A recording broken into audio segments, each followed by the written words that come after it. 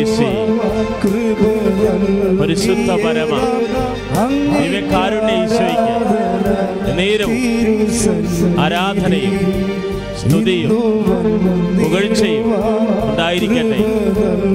കരങ്ങൾ വീശിക്കൊണ്ട് പരിശുദ്ധ പരമ ദിവ്യകാരുണ്യത്തിന് നേരവും ആരാധനയും സ്തുതിയും പുകഴ്ചയും ഉണ്ടായിരിക്കട്ടെ. ഹല്ലേലൂയ. കരങ്ങൾ വീശി ആരാധിക്കാം. ജീവിക്കുന്ന ദൈവമേ, അങ്ങേ ഞങ്ങൾ ആരാധിക്കാം. എല്ലാവരും കരങ്ങൾ വീശി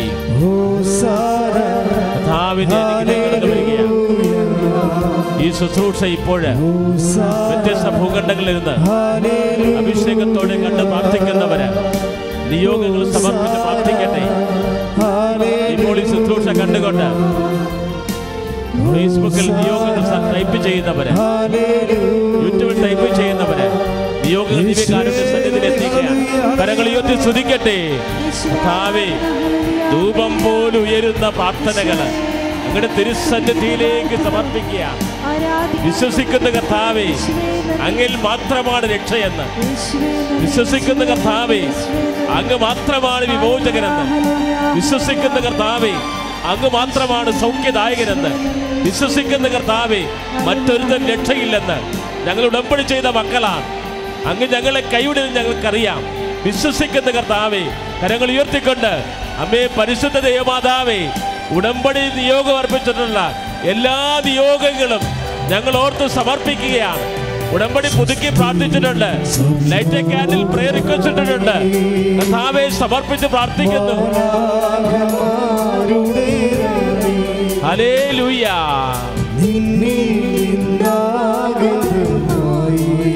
കരങ്ങൾ വീശി മണ്ണിൽ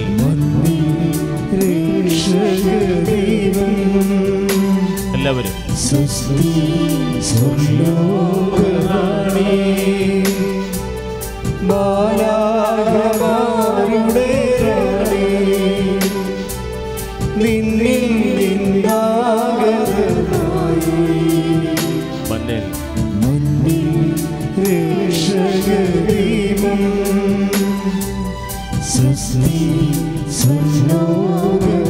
കരങ്ങൾ നീട്ടിക്കൊണ്ട്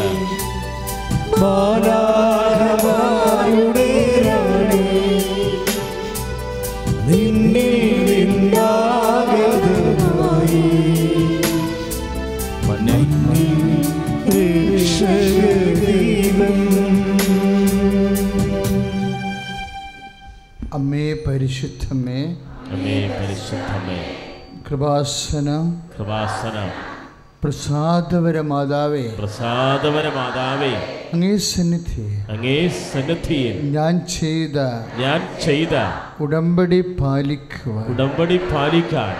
എനിക്ക് ശക്തി തരണമേ.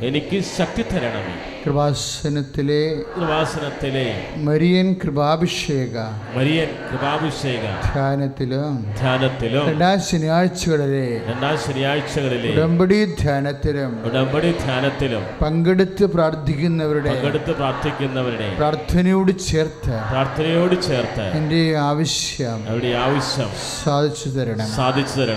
ശ്രദ്ധിക്കട്ടെ. ഹല്ലേലൂയ, ഹല്ലേലൂയ, ഹല്ലേലൂയ, ഹല്ലേലൂയ, ഹല്ലേലൂയ, ഹല്ലേലൂയ. അമ്മേ പരിശുദ്ധ ദൈവമാതാവേ, രണ്ടാം ശനിയാഴ്ച വന്ന് പ്രാർത്ഥിക്കുന്ന മക്കള്, വലിയ തപസ്സിൽ പങ്കെടുത്ത് നിയോഗം അർപ്പിച്ചിട്ടുള്ളവരെ ഉടമ്പടി എല്ലാവരെയും സ്പർശിക്കണമേ.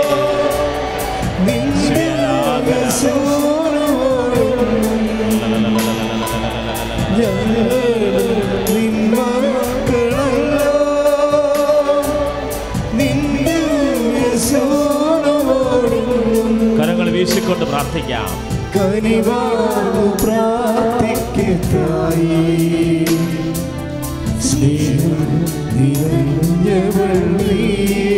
ചേർന്ന് പാടാം.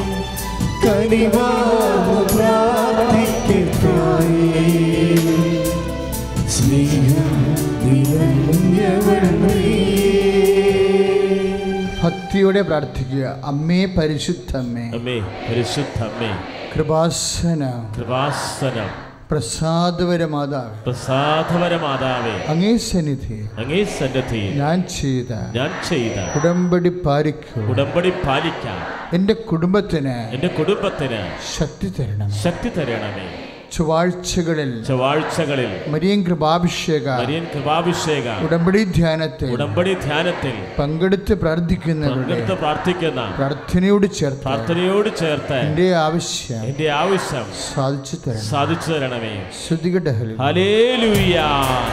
അമ്മേ പരിശുദ്ധ ദൈവമാതാവേ, ചൊവ്വാഴ്ചകളില് കർത്താവേ ഞങ്ങളുടെ സന്നിധിയിൽ വന്ന് പ്രാർത്ഥിക്കുന്ന മക്കള്, ഉടമ്പടി ചെയ്തിട്ടുള്ള മക്കള്, വിദേശത്ത് നിന്ന് ലീവിനൊന്ന് ഉടമ്പടിയായിട്ടുള്ള മക്കള്, ഇതിന് സംസ്ഥാനത്ത് ഉടമ്പടി ചെയ്ത മക്കള്, ഇപ്പോൾ ശുശ്രൂഷ ലൈവായി കണ്ട് പ്രാർത്ഥിക്കുന്നവരെ തത്സമയം അഭിഷേകം ചെയ്യണമേ.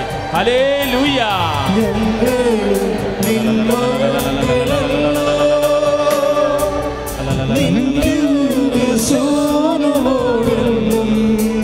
എല്ലാവരും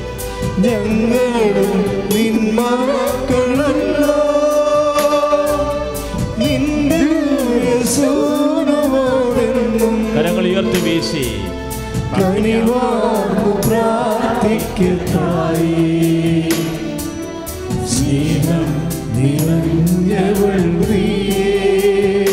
എല്ലാവരും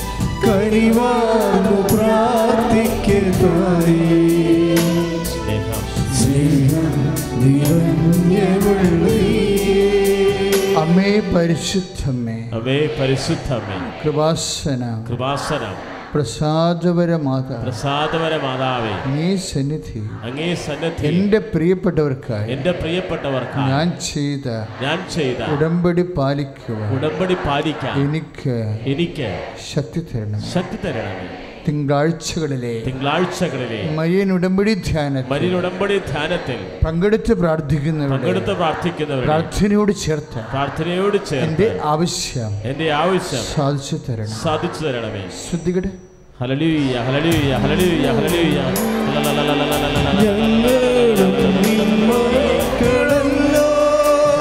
സ്പർശിക്കണമേ.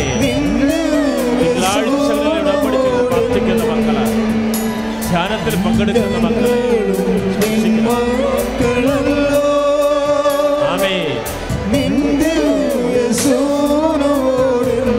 കരങ്ങൾ വീശി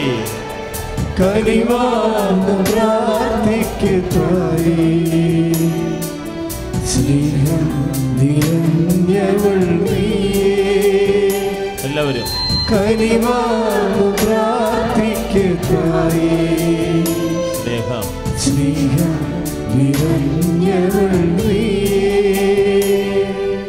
പരിശുദ്ധ പരമദിവ്യകാരുണ്യത്തിന് പരിശുദ്ധ പരമദിവ്യകാരുണ്യത്തിന് പരിശുദ്ധ പരമദിവ്യകാരുണ്യത്തിന് സ്തുതിക്കട്ടെ. ഹല്ലേലൂയ, ഹല്ലേലൂയ. കരങ്ങൾ ഉയർത്തിക്കൊണ്ട് സ്തുതിക്കട്ടെ, അതിശക്തമായി സ്തുതിക്കട്ടെ. യേശുവേ എന്ന് വിളിച്ചപേക്ഷിച്ച് പ്രാർത്ഥിക്കട്ടെ.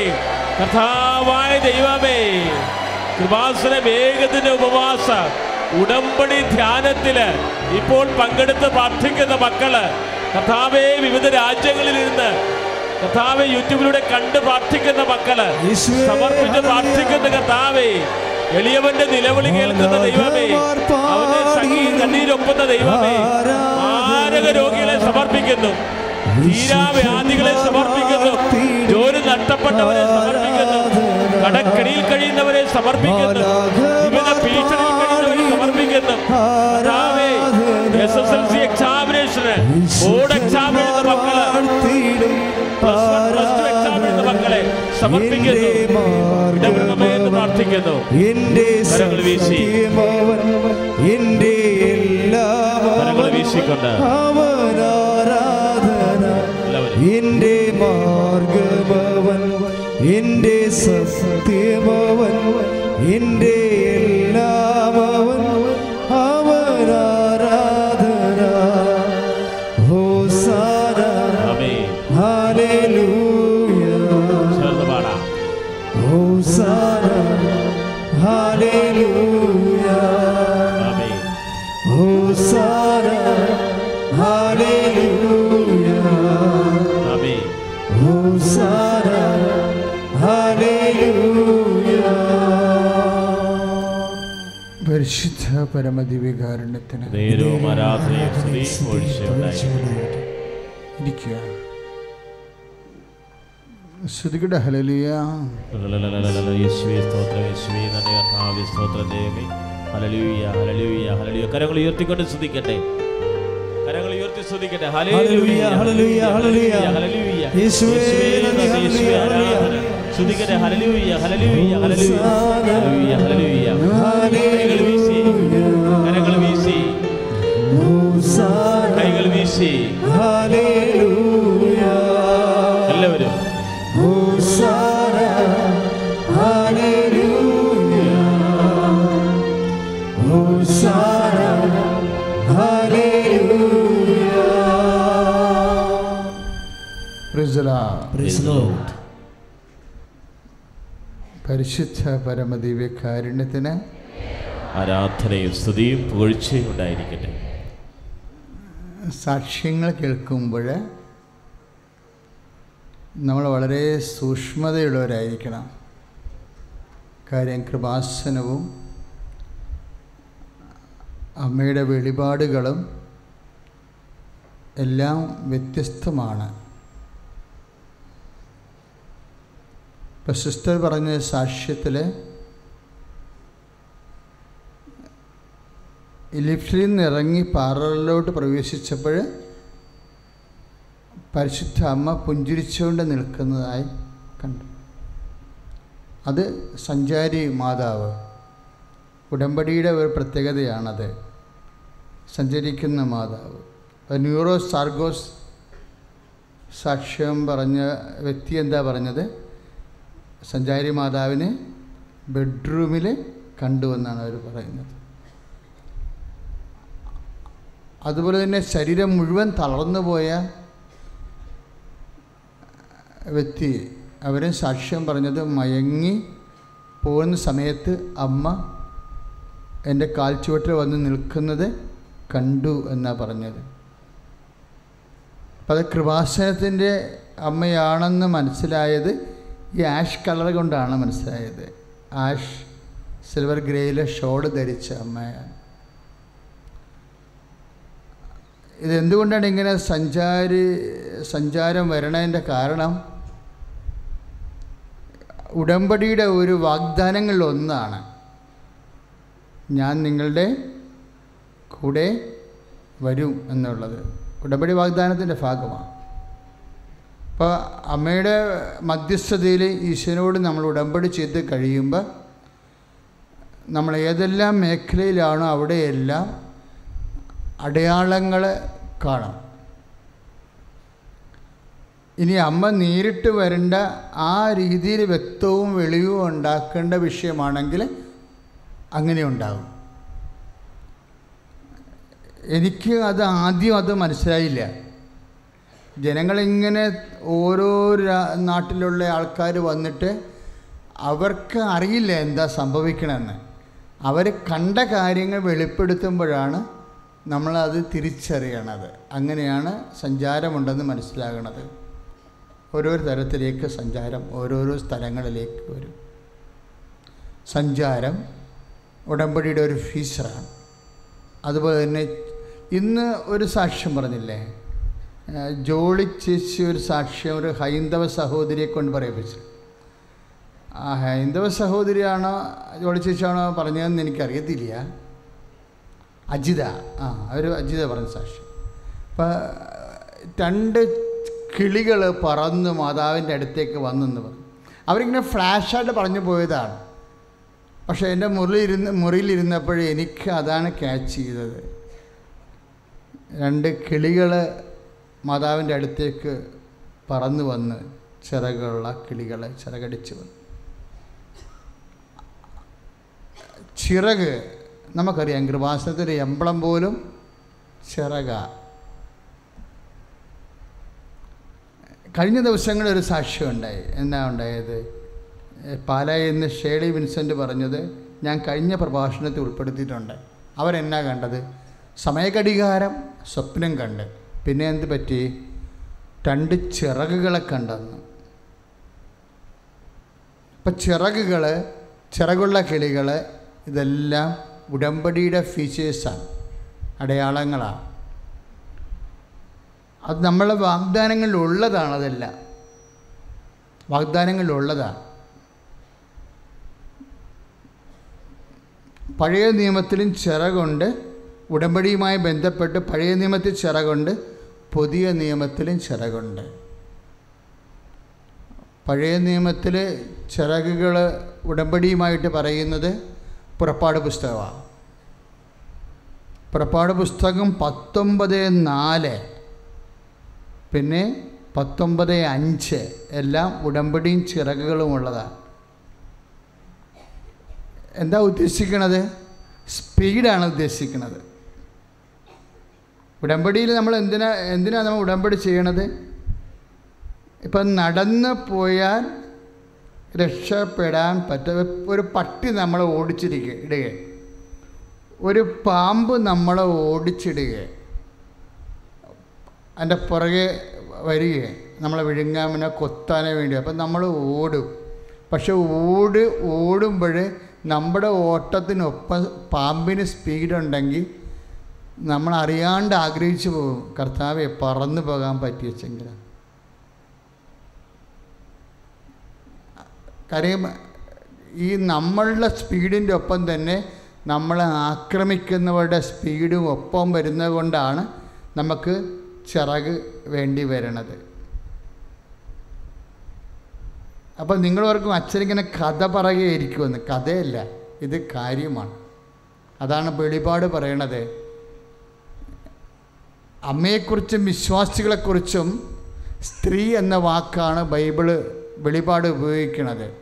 നമ്മൾ വിശ്വാസികളായ നമ്മളെക്കുറിച്ചും യേശുവിൻ്റെ അമ്മയായ പരിശുദ്ധ മറിയത്തെക്കുറിച്ചും സഭയെക്കുറിച്ചും എല്ലാം പറയുമ്പോൾ വെളിപാട് ഉപയോഗിക്കുന്ന ഒരു വാക്കാണ് സ്ത്രീ.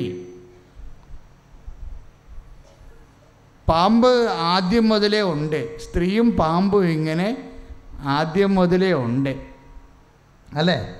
ഹവായുടെ ചരിത്രം തന്നെ പാമ്പും സ്ത്രീയുമാണ്. ഇതിങ്ങനെ മനുഷ്യരാശിയുടെ കൂടെ പിന്തുടരുന്നതാണ്. പാപവും പാപത്തിൻ്റെ ശമ്പളമായ മരണവും രോഗവും കഷ്ടപ്പാടുകളും ക്ലേശങ്ങളും ഇങ്ങനെ തുടരുകയാണ്. ഈ ക്ലേശങ്ങൾ പലപ്പോഴും, രോഗങ്ങൾ പലപ്പോഴും, പാപം പലപ്പോഴും, മരണം പലപ്പോഴും പാമ്പിൻ്റെ പ്രതീകത്തിലൂടെയാണ് ബൈബിള് അവതരിപ്പിക്കുന്നത്. അത് ദൈവ പൈതലിനെ ഇങ്ങനെ ആക്രമിക്കാൻ വരുമ്പോഴേ, അതാണ് ബൈബിൾ പറയണത്, പാമ്പിൻ്റെ സർപ്പത്തിൻ്റെ വായിൽ നിന്ന് രക്ഷപ്പെടാൻ മരുഭൂമിയിലേക്ക് ഓടിപ്പോകാൻ ആ സ്ത്രീക്ക് രണ്ട് ചിറകുകള് കഴുകേണ്ടത് പോലെയുള്ള രണ്ട് ചിറകുകള് നൽകപ്പെട്ടു. Praise the lord. അപ്പോൾ സ്ത്രീ അവിടെ അമ്മയുമാണ്, സഭയുമാണ്, വിശ്വാസിയുമാണ്. എന്തിനാണ് ചിറക് കൊടുക്കുന്നത്? ഇപ്പം ആ ചേച്ചി കണ്ടില്ല, ക്യാൻസറാണ് അജിതയ്ക്ക് രോഗം. ഇപ്പം രണ്ട് കിളികൾ വന്ന് പറന്ന് മാതാവിൻ്റെ അടുത്ത് ഇരിക്കുമ്പോഴെന്താ അജിതയോട് പറയണത്? ഇനി നടന്നു പോകണ്ട, ഈ ക്യാൻസർ ഇനി സാവധാനമല്ല സുഖപ്പെടാൻ പോണത്. പരിശുദ്ധ അമ്മയുടെ മധ്യസ്ഥതയിൽ ഇത് സ്പീഡായിട്ട് വേഗത്തിൽ സൗഖ്യം പ്രാപിക്കാൻ പോകുന്നു. കൈയടിച്ച് കർത്താവാണ്. കരങ്ങൾ ഉയർത്തിക്കൊണ്ട് സ്തുതിക്കട്ടെ. ഹല്ലേലൂയ. കർത്താവേ, മാരക രോഗികളായിട്ടുള്ളവരെ, കർത്താവേ, ഇന്ന് രോഗികളായിട്ട് പ്രാർത്ഥന സ്വീകരിക്കുന്നവരെ, ക്യാൻസർ രോഗികള്, കിഡ്നി രോഗികള്, കർത്താവേ, ഹൃദയ സംബന്ധമായ രോഗമുള്ളവര്, ലിവർ സംബന്ധമായ രോഗമുള്ളവര്, അപൂർവ രോഗങ്ങളുള്ളവര്, കർത്താവേ, അഭിഷേക ശക്തിയാൽ തത്സമയം സൗഖ്യം നൽകണമേ. ഹല്ലേലൂയ.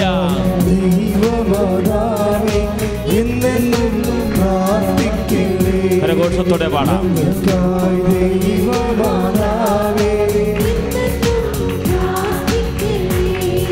സ്വർഗീയ മന്നവഹി വാഗ്ദാന പീഠകമേ,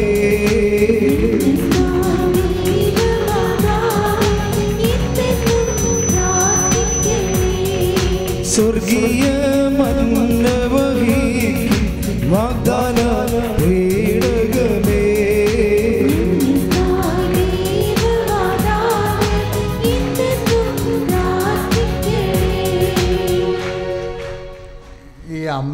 കുറിച്ചൊക്കെ പാടുമ്പോഴൊക്കെ ഉണ്ടല്ലോ, നിങ്ങളുടെ ഉള്ളിലിങ്ങനെ സർഫാകണം, പതയണം, സ്നേഹം കൊണ്ട് പതയണം, ദൈവസ്നേഹം. അല്ല പാട്ട് ഇങ്ങനെ പാടുന്നത് താളത്തിനൊപ്പം നമ്മൾ മറ്റൊരു ടേപ്പ് റെക്കോർഡായിട്ട് സ്വിച്ച് ഇടുമ്പോൾ പാടത്തില്ലേ, അങ്ങനെ പാടിയ ആ അനുഭവം ഉണ്ടാകത്തില്ല.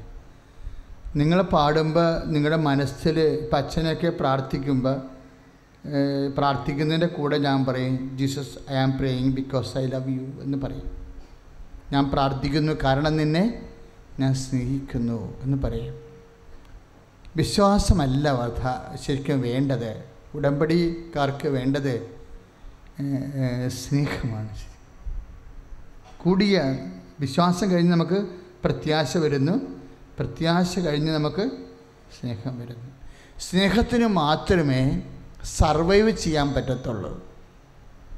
ഇപ്പം എന്തെങ്കിലും ഒരു ദീർഘക്ഷമ വരത്തില്ലേ, ചില കാര്യങ്ങൾ നേടാൻ വേണ്ടി ഇത്തിരി സമയം വരത്തില്ലേ, സ്വാഭാവികമായ സമയം വരും. അപ്പോഴാ സമയം ഏതെങ്കിലും വിഷയത്തിന് സ്വാഭാവികമായൊരു സമയം താമസമാണ് വരുന്നതെന്നുണ്ടെങ്കിൽ അതുവരെ പിടിച്ചു നിൽക്കണമെങ്കിൽ വിശ്വാസം ദീർഘക്ഷമയല്ല നമുക്ക് വേണ്ടത്, നമുക്ക് സ്നേഹമാണ് വേണ്ടത്. എന്താണ്? സ്നേഹമാണ് എല്ലാത്തിനെയും അതിജീവിക്കണത്, അല്ലേ? സ്നേഹത്തിന് ഇപ്പം വിശ്വാസത്തിൻ്റെ പരാധീനതയും പ്രത്യാശയുടെ പരാധീനതയെയും ജീവിതത്തിൻ്റെ സഹന സമ്മർദ്ദങ്ങളെയും അതിജീവിക്കണത് എന്താണ്? സ്നേഹമാണ്. അതാണ് പൗലോസ് അപ്പോസ്തലൻ പറയണത്, സ്നേഹം.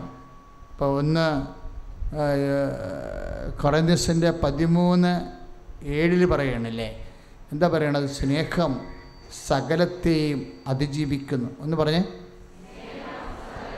അതിജീവിക്കുന്നു. ഒന്ന് ഓർത്ത് പറഞ്ഞേ, സ്നേഹം സകലത്തെയും അതിജീവിക്കുന്നു. അപ്പോൾ ഒന്ന് പ്രാർത്ഥിച്ചേ, അമ്മേ പരിശുദ്ധ അമ്മേ, അമ്മേ പരിശുദ്ധ അമ്മേ, ദേവമാതാവേ, ദൈവമാതാവേ, അമ്മയെപ്പോലെ എല്ലാത്തിനെയും അതിജീവിക്കാനുള്ള ദൈവസ്നേഹത്താൽ ഞങ്ങളെ അഭിഷേകം ചെയ്യണമേ. സ്തുതിക്കട്ടെ. ഹല്ലേലൂയ, ഹല്ലേലൂയ, ഹല്ലേലൂയ, ഹല്ലേലൂയ. തങ്ങൾ ഉയർത്തിക്കൊണ്ട് സ്തുതിക്കട്ടെ. കർത്താവേ, ജീവിതത്തിലുള്ള വിഷമസന്ധികള്, പ്രയാസങ്ങള്, രോഗദുരിതങ്ങള്, സങ്കടങ്ങള്, ഭീഷണികള് ദൈവസ്നേഹത്താൽ അതിജീവിക്കാൻ ഞങ്ങളെ ആത്മാവിനാൽ ദിവ്യകാരുണ്യ മുദ്രയാൽ ശക്തിപ്പെടുത്തണമേ. എല്ലാ വേദനകളും എല്ലാ ദുരിതങ്ങളും സങ്കടങ്ങളും സമർപ്പിച്ച് ശ്രദ്ധിക്കട്ടെ. ഹല്ലേലൂയ.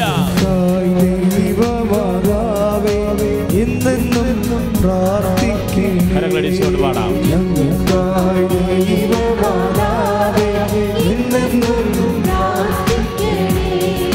സ്വർഗീയ മന്നവഹിക്കും വാഗ്ദാന പേടകമേ, ഞങ്ങൾക്കായി ദൈവമാതാവേ എന്നെന്നും വാനിൽ വിളങ്ങി ശോഭിക്കും ഉഷകാല താരമേ,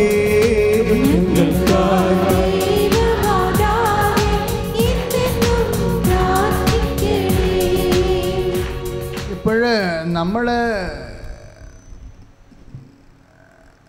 1 കൊറിന്ത്യൻസ് 13:7 കണ്ട വചനം എന്താണ്?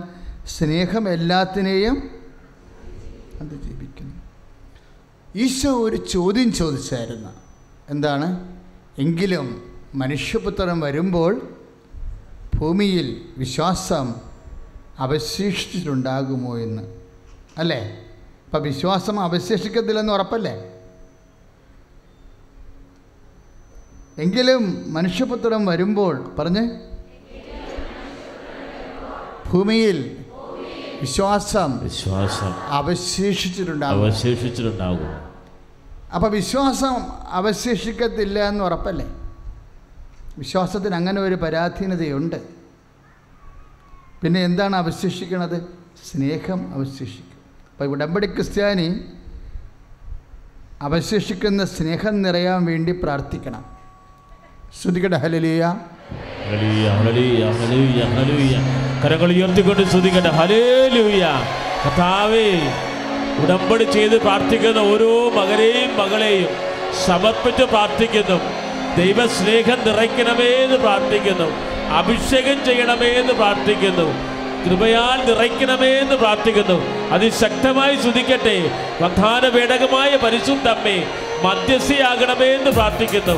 ഞങ്ങൾക്കായി പ്രാർത്ഥിക്കണമേ എന്ന് പ്രാർത്ഥിക്കുന്നു. ഹല്ലേലൂയ. രാജാധിരാജൻ മഹിമയോടെ വാനമേഘത്തിൽ എഴുന്നള്ളാനാം. രാജാധിരാജൻ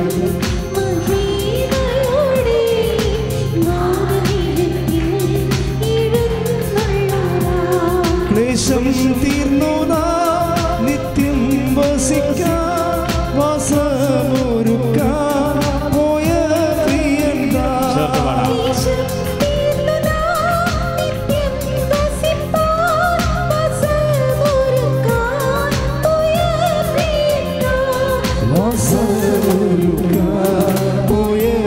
കൈകൾ ഉയർത്തിച്ചു.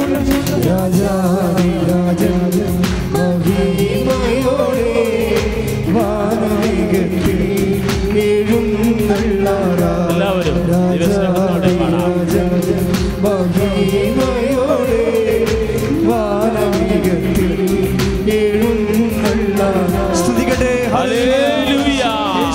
കർത്താവായ ദൈവമേ, ഉടമ്പടി ചെയ്ത് പ്രാർത്ഥിക്കുന്ന മക്കളുടെ മേല്, അവരുടെ നിയോഗങ്ങളുടെ മേല്, അവരുടെ പ്രേക്ഷിത പ്രവർത്തനങ്ങളുടെ മേല്, കാരുണ്യ പ്രവർത്തികളുടെ മേല്, അവരുടെ ആത്മീയ ജീവിതത്തിന്റെ മേല്, ഉദാസ ജീവിതത്തിന്റെ മേല്, അനാരോഗ്യ അവസ്ഥകളുടെ മേല്, മക്കളുടെ വിദ്യാഭ്യാസ മേഖലയുടെ മേല്, തൊഴിൽ മേഖലകളുടെ മേല് കർത്താവേ ഉടമ്പടി അഭിഷേക ശക്തിയാൽ കൃപ ചൊരിയണമേ എന്ന് പ്രാർത്ഥിക്കുന്നു. ഹല്ലേലൂയ. Praise the lord. അപ്പം ഏതെങ്കിലും വിഷയങ്ങൾ നിങ്ങൾ പറയുന്ന സമയത്ത് നടക്കുന്നില്ല എന്ന് കണ്ടാൽ ഉടനെ മക്കളെ പ്രാർത്ഥിക്കണം. എന്താണെന്നറിയാവോ? സ്നേഹം നിറയാൻ വേണ്ടി പ്രാർത്ഥിക്കണം. പറഞ്ഞ മനസ്സിലായ? ഏതെങ്കിലും വിഷയം, ഇപ്പം നിങ്ങളുടെ ഭർത്താവിൻ്റെ കള്ളുകുടി അത് മാറാൻ താമസം ഉണ്ടെന്ന് കണ്ടാൽ ഉടനെ എൻ്റെ സഹോദരങ്ങൾ ചെയ്യേണ്ടത് ദൈവസ്നേഹം നിറയാൻ വേണ്ടി പ്രാർത്ഥിക്കണം. എന്താ കാര്യം? ദൈവസ്നേഹം നിറയുമ്പോൾ ആന്തരിക അഭിഷേകം ഉണ്ടാവും. ആന്തരിക അഭിഷേകം ഉണ്ടായാൽ അതായിരിക്കും അവശേഷിക്കുന്നത്. എങ്കിലും മനുഷ്യപുത്രൻ വരുമ്പോൾ ഭൂമിയിൽ വിശ്വാസം അവശേഷിച്ചിട്ടുണ്ടാകുമെന്ന് ചോദിച്ചില്ലേ? ആ ചോദ്യത്തിന് ഈശോ തന്നെ മറുപടി പറഞ്ഞിരിക്കുന്നു. എന്താണ്? പൗലോസ് അപ്പോസ്തലനിലൂടെ എന്താ പറഞ്ഞത്? സ്നേഹം എല്ലാത്തിനെയും അതിജീവിക്കുന്നു. അപ്പോൾ സ്നേഹം അവശേഷിക്കുമെന്നർത്ഥം. അഗ്നിയെ അതിജീവിക്കണം എന്ന് പറയുമ്പോൾ എന്താ അർത്ഥം? അഗ്നി കെട്ടുപോയിട്ട് ബാക്കി അഗ്നി എന്തിനെ വിഴുങ്ങാൻ ഉദ്ദേശിച്ചു അത് അവശേഷിക്കുന്നു. അപ്പോൾ സ്വർണം അവശേഷിക്കും അല്ലേ? ശോധന ചെയ്യുമ്പോൾ അഗ്നിയേക്കാളുപരി സ്വർണം അവശേഷിക്കും. അപ്പോൾ ഈ സ്നേഹത്തിൻ്റെ അഭിഷേകത്തിൻ്റെ അവശേഷിക്കുന്ന അവസ്ഥയാണ് പലപ്പോഴും നിത്യതയും നമുക്ക് സമ്മാനം കിട്ടുന്നത്. പറഞ്ഞ മനസ്സിലായ? അവശേഷിക്കുന്നത് എന്താണ്? സ്നേഹം. സ്നേഹം എന്താണ്? തിയോളജിക്കൽ വെർച്യു ആണ്, ദൈവകൃപയാണ്. ദൈവകൃപയാണ് അവശേഷിക്കുന്നത്. എപ്പോഴും ഈ അനുഗ്രഹത്തിൻ്റെ അഗ്നിപരീക്ഷകളുടെ അവസാനം കൃപ അവശേഷിക്കാൻ വേണ്ടി വളരെ Christian life is an intellectual life. ക്രിസ്തീയ ജീവിതം ഒരു ആധ്യാത്മിക ജീവിതമല്ല, ഒരു ബുദ്ധിപരമായ ജീവിതമാണ്. ബുദ്ധിയുള്ളവനാണ് അതിൽ പ്രവേശിക്കുന്നത്. എന്താ കാര്യം? ഒരു പ്രോജക്റ്റ് നമ്മൾ ചെയ്യുമ്പോൾ അതിൻ്റെ നെറ്റ് ഇഫക്റ്റായിട്ട് നമുക്ക് ലഭിക്കുന്ന ലാഭം ക്യാഷ് ആൻഡ് കൈൻഡായിട്ട് വരും, ഗ്രേസായിട്ട് വരും, അനുദിന അനുഗ്രഹമായിട്ട് വരും, കൃപയായിട്ട് വരും. കൃപ ദൈവത്തിൻ്റെ ശക്തിയായത് കാരണം ആത്മാവിൽ അവശേഷിച്ചിട്ട് ആത്മാവിന് മഹത്വം കൂട്ടും. ആത്മാവിൻ്റെ ദൈവ ആസ്വാദന ശേഷി വർദ്ധിപ്പിക്കും. അത് നിത്യാനന്ദത്തിന് ഇടയാക്കും. ഇങ്ങനെ ദൈവത്തിന് വലിയ കൃത്യമായ ഒരു പ്രോജക്റ്റാണ് ഉള്ളത്. നിങ്ങളത് IELTS തോറ്റതിൻ്റെ പേരിൽ അല്ലെങ്കിൽ വിചാരിക്കണ ദിവസം ചിട്ടി വീണില്ല എന്ന് പറഞ്ഞുകൊണ്ട് സങ്കടപ്പെട്ട് സാധാരണ കന്നുകാലി ക്രിസ്ത്യാനികളാകരുത്. കന്നുകാലി ക്രിസ്ത്യാനി വൈക്കോലും വെള്ളവും തിന്നണം എന്നല്ലാതെ വേറെ ചിന്ത ഒന്നുമില്ലല്ലോ. വയറ്റിപ്പിഴപ്പ് മാത്രമായിട്ട് കർത്താവുമായിട്ട് പോയാൽ ടാലിയാകത്തില്ല. അതുകൊണ്ടാണ് പൗലോസ് പറയണത്, ഈ ജീവിതത്തിന് വേണ്ടി മാത്രമാണ് നിങ്ങൾ യേശുക്രിസ്തുവിൽ പ്രത്യാശ അർപ്പിച്ചെങ്കിൽ സകല മനുഷ്യരെക്കാൾ നിങ്ങൾ ഹതഭാഗ്യരാണ്. 1 കൊരിന്ത്യൻസിൻ്റെ 15:19 എന്ന് പറഞ്ഞ ഈ ജീവിതത്തിന് വേണ്ടി മാത്രമാണ് നിങ്ങൾ യേശുക്രിസ്തുവിൽ പ്രത്യാശ അർപ്പിച്ചെങ്കിൽ സകല മനുഷ്യരെക്കാൾ നിങ്ങൾ ഹതഭാഗ്യരാണ്. അപ്പം അതാണ് ഇൻ്റലക്ച്വൽ ലൈഫ് എന്ന് പറയണത്. എന്താണ്? ബുദ്ധിപരമായ ജീവിതം. ഈ ജീവിതത്തിന് വേണ്ടി മാത്രമല്ലാത്ത ചില അനുഭവങ്ങളെ ആധ്യാത്മിക മേഖലയിൽ നമുക്ക് ആർജിക്കേണ്ടി വരും. അപ്പം ഏതെങ്കിലും അനുഭവങ്ങൾ ഈ ജീവിതത്തിന് അപ്രസക്തമായിട്ട് നിങ്ങൾക്ക് തോന്നിയാൽ that is a portion of the next life. കർത്താവിൻ്റെ കൂടെയുള്ള നിത്യജീവിതത്തിൻ്റെ അവകാശമായിട്ടത് തിരിച്ചറിയാൻ ബുദ്ധിയുള്ള ക്രിസ്ത്യാനി കഴിയണം. സ്തുതിക്കട്ടെ. ഹല്ലേലൂയ, ഹല്ലേലൂയ, ഹല്ലേലൂയ, ഹല്ലേലൂയ. കരങ്ങൾ ഉയർത്തിക്കൊണ്ട് സ്തുതിക്കട്ടെ. ഹല്ലേലൂയ. കർത്താവായ ദൈവമേ, ഉടമ്പടി നിത്യതയോളം ഞങ്ങളുടെ ജീവിതത്തെ അഭിഷേകദായകമാക്കി തീർക്കും. ദൈവത്തിൻ്റെ കൃപ ഞങ്ങളിലേക്ക് വർഷിക്കപ്പെടും. ഓരോ നിയോഗങ്ങളുടെ മേല് അതിവേഗം കൃപ വർഷിക്കപ്പെടും. ഉടനടി അനുഭവമായി തീർക്കണമേ എന്ന് പ്രാർത്ഥിക്കുന്നു. കരങ്ങൾ ഉയർത്തി സമർപ്പിച്ച് പ്രാർത്ഥിക്കട്ടെ. ഹല്ലേലൂയ. കരങ്ങൾ വീശി യേശുവെ ആരാധിക്കുക. വിശ്വാസത്തോടെ ദൈവസ്നേഹത്തോടെ പാടുകയാണ്. പരിശുദ്ധ നേരവും ആരാധനയും സ്തുതിയും പുകഴ്ചയും ഉണ്ടായിരിക്കും. ഞങ്ങളുടെ മക്കളെ സ്പർശിക്കണമേ. ഞങ്ങളുടെ മക്കളെ ഏറ്റെടുക്കണമേ. പരിശുദ്ധ പരമദിവ്യകാരുണ്യത്തിന് നേരവും ആരാധനയും സ്തുതിയും പുകഴ്ചയും ഉണ്ടായിരിക്കും. മാക്സിമം ഉടമ്പടി നമുക്ക് സ്പീഡ് തരണതാണ്. ഇപ്പോൾ രശ്മയുടെ സാക്ഷ്യം കണ്ടില്ലേ? രശ്മയുടെ സാക്ഷ്യം എന്താ? ലാസ്റ്റ് പറഞ്ഞ കോട്ടയത്തെ മോളുടെ സാക്ഷ്യം. കാനഡയിൽ ഒരു പുതിയ നിയമം വന്നെന്ന്. എന്താ നിയമം വന്നത്? PR കിട്ടാൻ എളുപ്പമായ വേഗം PR കിട്ടുന്ന ഒരു നിയമം. അവിടെയും വേഗതയാണ് സബ്ജക്റ്റ്. നിങ്ങൾ ശ്രദ്ധിച്ച് കാണും. ഉടമ്പടി എടുത്ത് അവൾ കാനഡയിൽ ചെന്നപ്പോൾ വേഗം PR 5 കൊല്ലം കൊണ്ട് കിട്ടേണ്ട PR 1 കൊല്ലം കൊണ്ട് കിട്ടാൻ വേണ്ടി ഒരു നിയമം വന്ന്. എന്താ വന്നത്? റൂറൽ ഏരിയയിൽ പോയി വർക്ക് ചെയ്താൽ PR പെട്ടെന്ന് കിട്ടുമെന്ന്. നിയമം ചേഞ്ച് ചെയ്യണം മാതാവ്. ചിലപ്പോൾ ഒരാളായിരിക്കും ഉടമ്പടി എടുത്തിരിക്കണത്, അല്ലെ 10 പേരായിരിക്കും. അതിൻ്റെ ആനുകൂല്യം എത്രയോ പേർക്കാണ് കിട്ടണത്. നിയമം ചേഞ്ച് ചെയ്തുകൊണ്ട് സമയം ചുരുക്കണം. കണ്ടില്ലേ? 5 കൊല്ലം എടുക്കേണ്ട PR ആണ് ഇപ്പോഴേ റൂറൽ നിയമം ചേഞ്ച് ചെയ്തപ്പോൾ റൂറൽ ഏരിയയിൽ പോയി വർക്ക് ചെയ്ത് കഴിഞ്ഞാൽ, അതായത് ഗ്രാമപ്രദേശങ്ങളിൽ, കാനഡയുടെ നഗരം വിട്ട് ടൗൺ വിട്ടിട്ട് ഗ്രാമപ്രദേശങ്ങളിൽ പോയി വർക്ക് ചെയ്താൽ PR പെട്ടെന്ന് കിട്ടുമെന്ന്. അപ്പോൾ അവിടെ റെഡിയായി അതിന് വേണ്ടി പോയി വർക്ക് ചെയ്യാൻ ചെയ്യാൻ. അപ്പോൾ 5 കൊല്ലം കിട്ടേണ്ട PR പെർമനൻ്റ് റെസിഡൻസ് പൗരത്വം വെറും 1 കൊല്ലം കൊണ്ട് കിട്ടും. ഉടമ്പടിയുടെ ഇങ്ങനെ കുറേ ഇഫക്റ്റുകളുണ്ട് സമയച്ചുരുക്കത്തിൻ്റെ. ഈ സമയച്ചുരുക്കമാണ് ചിറകുണ്ടാക്കുന്നത്. ചിറക് ഇപ്പം നടന്നു പോകേണ്ട കാലം 5 കൊല്ലം കൊണ്ട് എത്തത്തുള്ളൂ. ചിറക് കിട്ടിക്കഴിയുമ്പോൾ പറന്നു പോകും. ചിറകുകൾ നൽകപ്പെടണം എന്നല്ലേ പറയണത്? ഇപ്പം വൻ കഴുകൻ്റെ ആ സ്ത്രീക്ക് അമ്മയോർ വിശ്വാസി, അമ്മയുടെ നാമത്തിൽ ഉടമ്പടി മധ്യസ്ഥ ഉടമ്പടി ചെയ്യുമ്പോൾ വിശ്വാസിക്കും ആ പവർ കിട്ടുകയാണ്. ആർക്കാണ്? വൻ കഴുകൻ്റെത് പോലെയുള്ള 2 ചിറകുകൾ. 2 ചിറകെന്നാണ് പറയണത്. ഈ ചിറക് എന്താണ് ശരിക്കും പറഞ്ഞാൽ? അവിടെ വെളിപാട് 12:17 എഴുതിയിട്ടുണ്ട്. ഒരു ചിറക് ദൈവകൽപ്പനയാണെന്ന് എഴുതിയിട്ടുണ്ട്. ഉടമ്പടിയിൽ നമുക്ക് നിയോഗമില്ലേ? ഒരു ചിറക് ദൈവകൽപ്പനയാണ്. ഒരു ചിറക് എന്താ? ക്രിസ്തുവിനെ സാക്ഷ്യം വഹിക്കുന്നത്. അതാണ് 12:17. അപ്പോൾ നമ്മൾ ഉടമ്പടി എടുക്കുമ്പോൾ നമ്മൾ രണ്ട് നിബന്ധനകളാണ് പാലിക്കുന്നത്. ഒന്നെന്താണ്? ദൈവകൽപ്പനകളുടെ നിബന്ധനകൾ. രണ്ടാമത്തേത് എന്താണ്? ക്രിസ്തുവിനെ സാക്ഷ്യം വഹിക്കുന്ന നിബന്ധനകൾ. ഈ ക്രിസ്തുവിന് സാക്ഷ്യം വഹിക്കുന്ന നിബന്ധനകൾ സാക്ഷ്യം വഹിക്കാനും ദൈവകൽപ്പന പാലിക്കാനും നമ്മൾക്ക് വേണ്ടതെന്താ? വിശ്വാസം, പ്രത്യാശ, സ്നേഹം. അതുകൊണ്ട് ഉടമ്പടി എടുക്കുമ്പോൾ ഈ നിബന്ധനകൾ ഉള്ളത് കാരണം നീ വിശ്വാസ ലെവൽ വർദ്ധിച്ചു, പ്രത്യാശയിലേക്ക് വന്നു, പ്രത്യാശ ലെവൽ വർദ്ധിച്ചു, ദൈവസ്നേഹത്തിലേക്ക് വരുമ്പോൾ ഇതിൻ്റെ സ്പീഡ് കൂടിക്കൊണ്ടിരിക്കും. ചിലക്കിട്ട് അടിക്കണം അങ്ങനെയാണ്. സ്ലോയിലും അടിക്കാം, പരന്ത് ലാഗിയും പോകും, പെട്ടെന്ന് പറന്നും പോകും. നമ്മളാണ് ഇത് തീരുമാനിക്കേണ്ടത്. വേഗം ഇപ്പം തീരുമാനിക്കേണ്ട കൺട്രോള്, റെഗുലേഷൻ നമ്മുടെ കയ്യിലായി. എന്താ സംഭവിച്ചിരിക്കുന്നത്? നമ്മൾ ഈ കൽപ്പനകൾ നമുക്ക് വേണേൽ വിശ്വാസത്തോടെ പാലിക്കാം,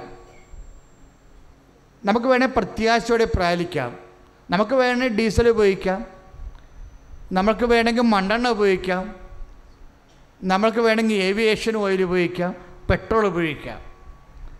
എന്ത് നമ്മൾ ഉപയോഗിക്കുന്നതനുസരിച്ച് കൊണ്ട് നമുക്ക് മൈലേജും കിട്ടും, അതുപോലെ തന്നെ സ്പീഡും കിട്ടും. വിശ്വാസമാണ് നീ ഉപയോഗിക്കണമെന്നുണ്ടെങ്കിൽ അതിൻ്റെ സ്പീഡുണ്ട്. കുറച്ചുകൂടി ഗ്രേഡ് കൂടിയത് പ്രത്യാശ, അതിനേക്കാൾ ഗ്രേഡ് കൂടിയത് ദൈവസ്നേഹം. ദൈവസ്നേഹം വരുമ്പോൾ ഉണ്ടാകുന്ന പ്രശ്നം പിറുപിറുപ്പ് തീരും. വിശ്വാസത്തിൽ പിറുപിറുപ്പുണ്ട്. ദൈവം ഈ പിറുപിറുപ്പ് ഭയങ്കര സീരിയസ് വിഷയമാണ്. വിശ്വാസകാലത്തിലൂടെയാണ് നീ പോകണമെങ്കിൽ ചെറിയ പിറുപിറുപ്പൊക്കെ ഉണ്ടാവും. ഞാൻ ഉടമ്പടി എടുത്തല്ലോ, ഞാൻ കുമ്പസാരിച്ചല്ലോ, എന്നിട്ടൊരു ഒലക്കെ പിണ്ണാക്കം ഉണ്ടായില്ലല്ലോ എന്നും പറഞ്ഞിട്ട് ഉള്ളിൽ പുറമേ പറഞ്ഞില്ലെങ്കിൽ ഉള്ളിൽ പറയും. 1 മാസം കഴിഞ്ഞല്ലോ, 2 മാസം കഴിഞ്ഞല്ലോ, പിറുപിറുപ്പുണ്ടാവും. ഈ പിറുപിറുപ്പ് ഒരു പ്രശ്നമാണ്. പറഞ്ഞ മനസ്സിലായ? പിറുപിറുപ്പ് വരുമ്പോൾ അപ്പം നിങ്ങൾ ഓർക്കണം, നിങ്ങൾ വിശ്വാസ ലെവലിൽ നിൽക്കുന്ന ആൾക്കാരാണ്. ഈ കൗൺസിലിംഗ് ഒക്കെ വെച്ചിരിക്കുന്നത് അതിനു വേണ്ടിയാണേ. അവരത് പറയുന്നുണ്ടോയെന്ന് എനിക്കറിയത്തില്ല. അതായത് വിശ്വാസ ലെവലിലാണെങ്കിൽ പിറുപിറുപ്പുണ്ടാവും, പ്രത്യാശയിലും ലേശം പിറുപിറുപ്പുണ്ടാവും. പിറുപിറുപ്പ് അവസാനിക്കേണ്ടത് ലാസ്റ്റ് ദൈവസ്നേഹത്തിലാണ്. ഒരു പിറുപിറുപ്പ് തീർന്നാൽ അതിൻ്റെ അർത്ഥം നീ ദൈവസ്നേഹത്തിൽ എത്തിയെന്നാണ്. തിരിപ്പാടാ. എന്താ പ്രശ്നം വെച്ചാൽ പിറുപിറുപ്പ് ലാഗ് ചെയ്യിക്കും. പിറുപിറുപ്പ് വന്നാൽ പിന്നെയും ഇപ്പം ഞാനൊരു കാര്യം പറയട്ടെ. അതായത് 12 പേരെയാണ് മോസസ് കാനാൻ ദേശം, വാഗ്ദാന നാട് ഒറ്റുനോക്കാൻ വേണ്ടി വിട്ടത്. പറഞ്ഞാൽ മനസ്സിലായോ? 12 പേരെ എഫ്രൈം ഗോത്രത്തിൽ നിന്നും ജോഷുവാനെ എടുത്തു, അതുപോലെ യൂദാ ഗോത്രത്തിൽ നിന്ന് കലേബിനെ എടുത്തു, പിന്നെ ബാക്കി ബെഞ്ചമിൻ ഗോത്രം, അങ്ങനെ കുറേ ഗോത്രമുണ്ട്. 12 ഗോത്രം ഉണ്ടല്ലോ. 12 ഗോത്രത്തിൽ നിന്ന് 12 പേരെ എടുത്തിട്ട് പറഞ്ഞു, നിങ്ങൾ ജെറിക്കോയിലേക്ക് പ്രവേശിച്ചിട്ടില്ല, അതൊക്കെ മുമ്പുള്ള സംഭവമാണ്. മോശ പറഞ്ഞു, കാനാൻ ദേശത്ത് നമുക്ക് മുമ്പേ പോയിട്ട് അവിടുത്തെ അഗ്രികൾച്ചർ എങ്ങനെയുണ്ടെന്ന് പറയണമെന്ന് പറഞ്ഞു. അവിടെ ചെന്നാൽ ഭക്ഷണം കഴിക്കണ്ടേ? അവിടുത്തെ അഗ്രികൾച്ചർ ലാൻഡ് എങ്ങനെയുണ്ട്, ഫലപുഷ്ടിയുള്ളതാണോ എന്ന് നോക്കണം. ജനങ്ങൾ എങ്ങനെയുണ്ട്, നമ്മളോട് അടിച്ചാൽ അവർ നമ്മളെ ഒതുക്കുമോ എന്ന് അറിയണം. ജനങ്ങൾ എങ്ങനെയുണ്ട്, അപ്പോൾ അവിടുത്തെ കൃഷി എങ്ങനെയുണ്ട്, അവിടുത്തെ അതായത് വാഗ്ദാനം പ്രാപിക്കാൻ പോകുന്ന നാടിൻ്റെ ഫീച്ചേഴ്സ്, പ്രകൃതികൾ എങ്ങനെയുണ്ടെന്ന് നോക്കാൻ വേണ്ടി ഇവരെ ഉറ്റുനോക്കാനല്ല, സ്പൈ വർക്കാണ്, ഒറ്റുനോക്കാൻ വേണ്ടി വിടും. ഇവരെന്നാ ചെയ്തെന്നറിയാം? ഇവരവിടെ ചെല്ലുമ്പോൾ തന്നെ കാണുന്ന അനാർക്കിൻ്റെ സന്തതികളെ. അനാർക്ക് എന്ന് പറഞ്ഞാൽ മല്ലനുണ്ടായിരുന്നു, പൂർവിക മല്ലനാ, വില്ലൻ പാർട്ടിയാണ്. 10 അടിയൊക്കെ ഉയരമുള്ള ആൾക്കാരാണ്, ആ വർഗമാണ്. ഇപ്പം പാത്താങ്കാരെന്ന് പറയത്തില്ലേ? മാർത്താണ്ഡവർമ്മയുടെ കാലത്ത് പാത്താങ്കാരെ കൊണ്ടുവന്ന് നിർത്തി ഇവിടെ യുദ്ധം ചെയ്യിച്ചതാണ്. അതാണ് പട്ടാണി പയറൊക്കെ അവർ തിന്നതാണ്. നമ്മുടെ കഴിഞ്ഞുള്ള പട്ടാണി പയറല്ലേ, അത് അവർ കൊണ്ടുവന്നതാണ്. പാത്താൻ ദേശത്ത് കൊണ്ടുവന്നു. എവിടെ? അഫ്ഗാൻകാരിവിടെ വന്ന് താമസിച്ചിട്ടുണ്ട്. അതിനാ പേര് പട്ടാണശ്ശേരി, പാത്താങ്കോട് എന്നൊക്കെ പറഞ്ഞ സ്ഥലങ്ങൾ അവരുടെ കോളനിയായിരുന്നു. രാജാക്കന്മാരുടെ കാലത്ത് അവരെ കൊണ്ടുവന്നതാണ്. അവർ കഴിച്ചുകൊണ്ടിരിക്കുന്ന ഭക്ഷണമായിരുന്നു പട്ടാണിപ്പയർ. ഇപ്പം നമുക്കും പട്ടാണിപ്പയർ കിട്ടുന്നുണ്ട്. അവർ വന്നതിന് ശേഷം അവർ കൊണ്ടുവന്ന സംഭവമാണ്. ഇതുപോലെയുള്ള ഒരു മല്ലം വർഗമായിരുന്നു പാത്താൻകാർ. അതുപോലെ അനാർക്കിൻ്റെ സന്തതികളെ ഇവരവിടെ കണ്ടു. എവിടെ? കാനാൻ ദേശത്ത്. അനാർക്കാരാ? മല്ലന്മാരാ. ഇവർ മല്ലന്മാരാണെന്ന് കണ്ടപ്പോൾ തന്നെ ഇവർ വിറച്ചുപോയി, പേടിച്ചു പോയിട്ട് മോസസിൻ്റെ അടുത്ത് തിരിച്ച് വന്നിട്ട് പറഞ്ഞ്, ഞങ്ങൾ അവരെ കണ്ടു. എന്നിട്ട് പറഞ്ഞ് അനാർക്കിൻ്റെ സന്തതികളെ കണ്ടെന്ന് ഈ 10 പേരും പറയും. അതുകൊണ്ട് ഇവരിങ്ങനെ മുട്ടിട്ട് വിറക്കിയത്. അവരുടെ മുമ്പിൽ ഞങ്ങൾ 13, സംഖ്യ 13 രസമാണ്. സംഖ്യ 13 അവരുടെ മുമ്പിൽ ഞങ്ങൾ വെട്ടുക്കിളികളെ പോലെ ഇരുന്നെന്ന്. അവരുടെ മുമ്പിൽ ഞങ്ങൾ എന്നിട്ട് പറയണ്, അവർക്കും അങ്ങനെ തോന്നിക്കാണാൻ സാധ്യതയുണ്ട്. ഞങ്ങളെ കണ്ടപ്പോഴേ വെട്ടുകിളികൾ എവിടെ പോകണമെന്ന് ചോദിച്ചത് കാണാം. അതോടുകൂടി ഇവരുടെ ഐസി അടിച്ചു പോയി. ഇവിടെ മോസസിനോട് ഇതൊക്കെ പറയുകയാണ്. എന്നിട്ട് പറയണ്, ഞങ്ങൾ വരത്തില്ല, ഈജിപ്തിലോട്ട് തിരിച്ചു പോകാമെന്ന് പറയും.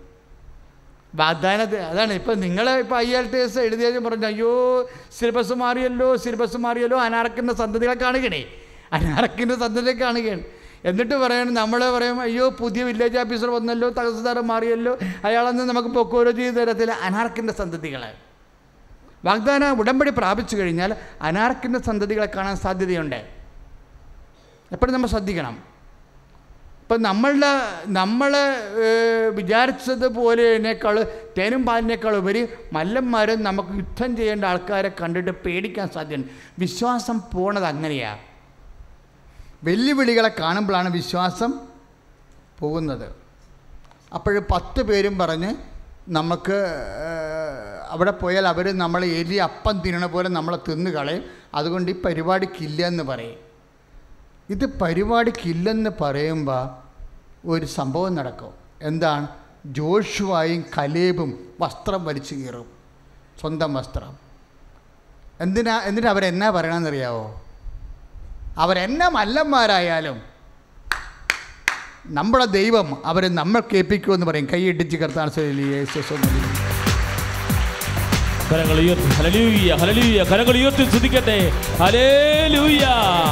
കർത്താവായ ദൈവമേ, ഏതവസ്ഥയാണെങ്കിലും, ഏത് രോഗമാണെങ്കിലും, ഏത് ദുരന്തമാണെങ്കിലും അങ്ങ് സൗഖ്യപ്പെടുന്നറിയും. കർത്താവേ, അങ്ങ് ഞങ്ങളുടെ കൂടെ ഉണ്ടെന്ന് വിശ്വസിക്കുന്ന കർത്താവേ, അങ്ങ് മാത്രമാണ് വിമോചനം.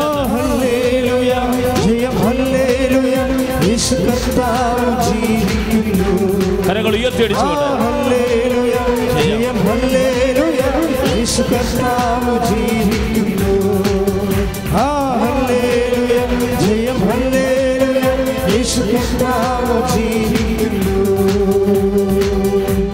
കലേബ് പറയണ വാക്ക് കേൾക്കണം, രസവാ. സംഖ്യ 14:8 കർത്താവ് നമ്മിൽ സംപ്രീതനാണെങ്കിൽ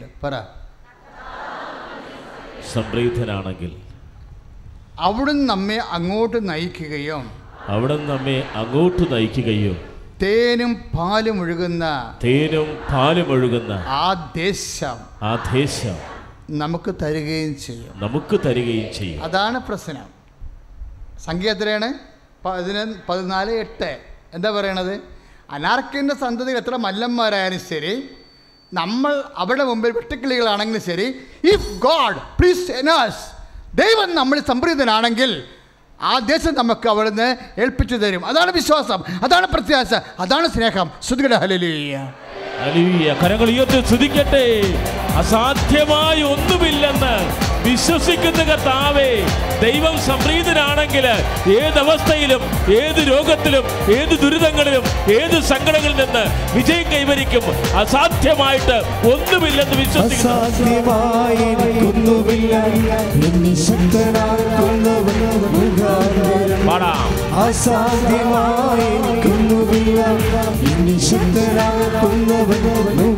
കരങ്ങൾ ഉയർത്തി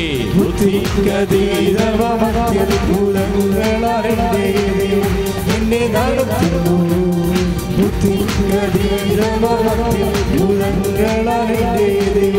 എന്നെ നടത്തുന്നു. സാധ്യമേ, എല്ലാം സാധ്യമേ, എന്നെ യേശുവിൻ കൂടെയുള്ളതാ.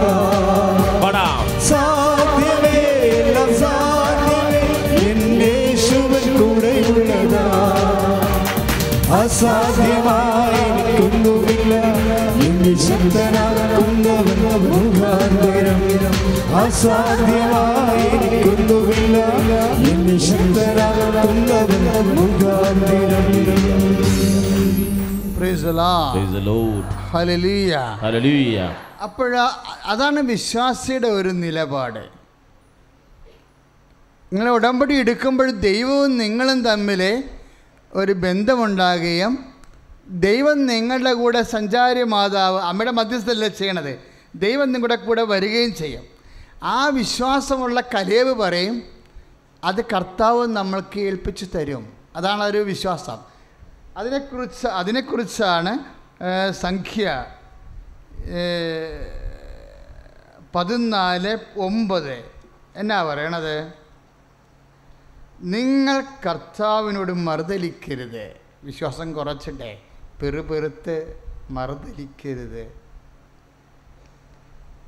ആ ദേശത്തെ ജനങ്ങളെ ഭയപ്പെടുകയും അരുത്. കർത്താവിനോട് മറുതലിക്കരുത്, വാഗ്ദാനത്തെ ഭയപ്പെടരുത്, നേടാനുള്ള വിഷയത്തെ ഭയപ്പെടരുത്. ഇപ്പം ജപ്തി നടപടിയാണ് വരുന്നത്, നിങ്ങൾ ബാങ്കിനെ ഭയപ്പെടരുത്. ഡോക്ടർ പറഞ്ഞു ക്യാൻസറാണ്, ഇത് 4ാം സ്റ്റേജാണ്. അങ്ങനെയുള്ള സ്റ്റേറ്റ്മെൻറ്റുകളെ ഭയപ്പെടരുത്. പറഞ്ഞ മനസ്സിലായില്ലേ? ഇങ്ങനെ എല്ലാ വിഷയങ്ങളും കർത്താവ് നമ്മോട് സംസാരിക്കുന്നുണ്ട്. ഉടമ്പടി ഒരു വലിയ സീരിയസ് ആയിട്ടുള്ളൊരു പ്രോജക്റ്റാണ്. എന്താ പറയണത്? ജനങ്ങളെ ഭയപ്പെടരുത്, അവർ നമുക്ക് ഇരയാണ്, നമ്മുടെ കീഴിലാണെന്ന്. എന്നാ പറയണത്? ഇനി അവർക്ക് രക്ഷയില്ല.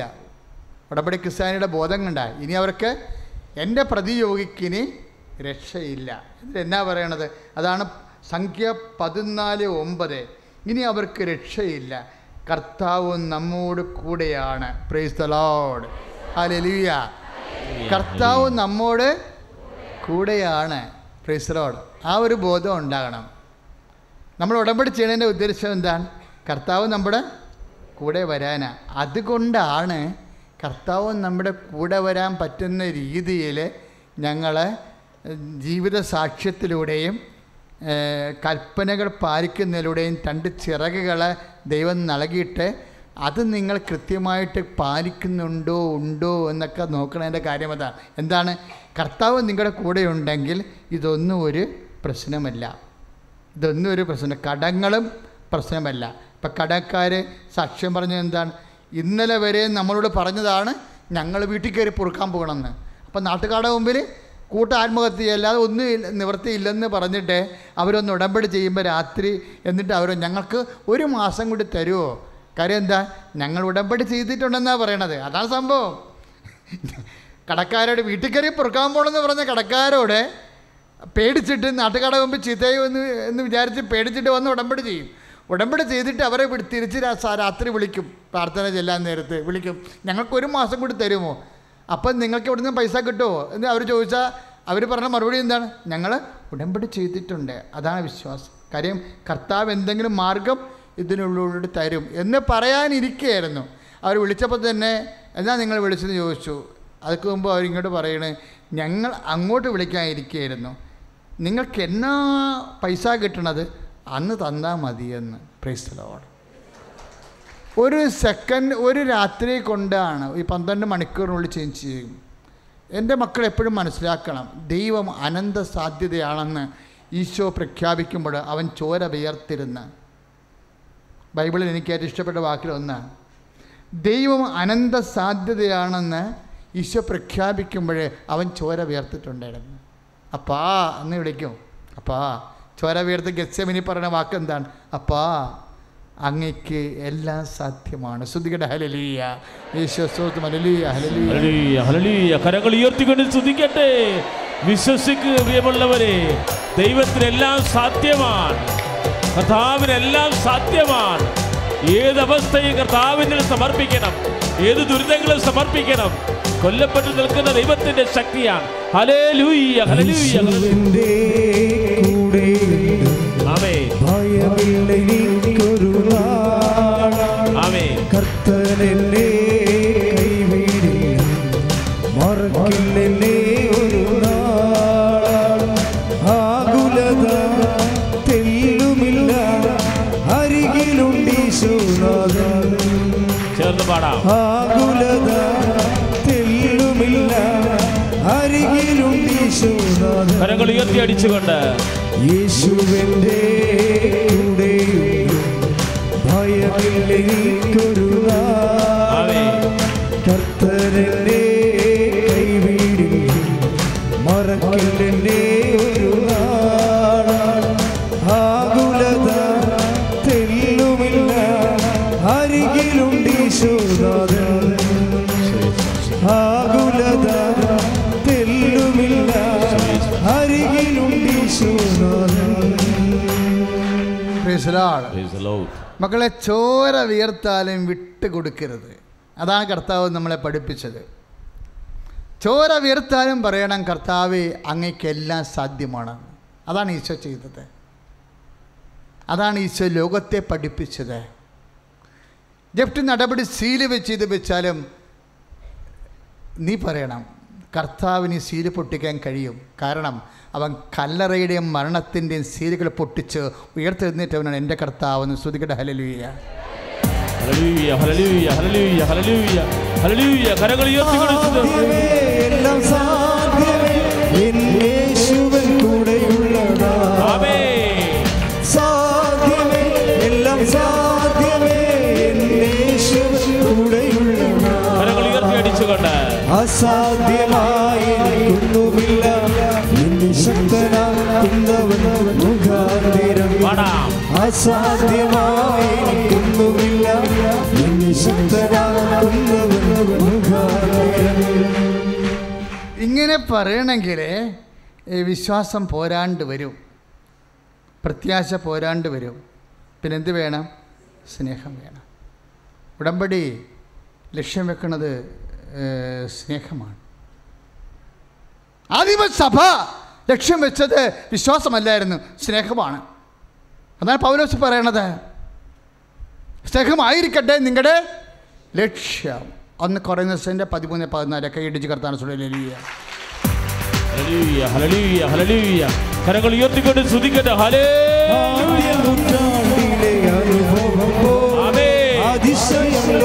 ദൈവത്തിന്റെ ശക്തി നിറയട്ടെ.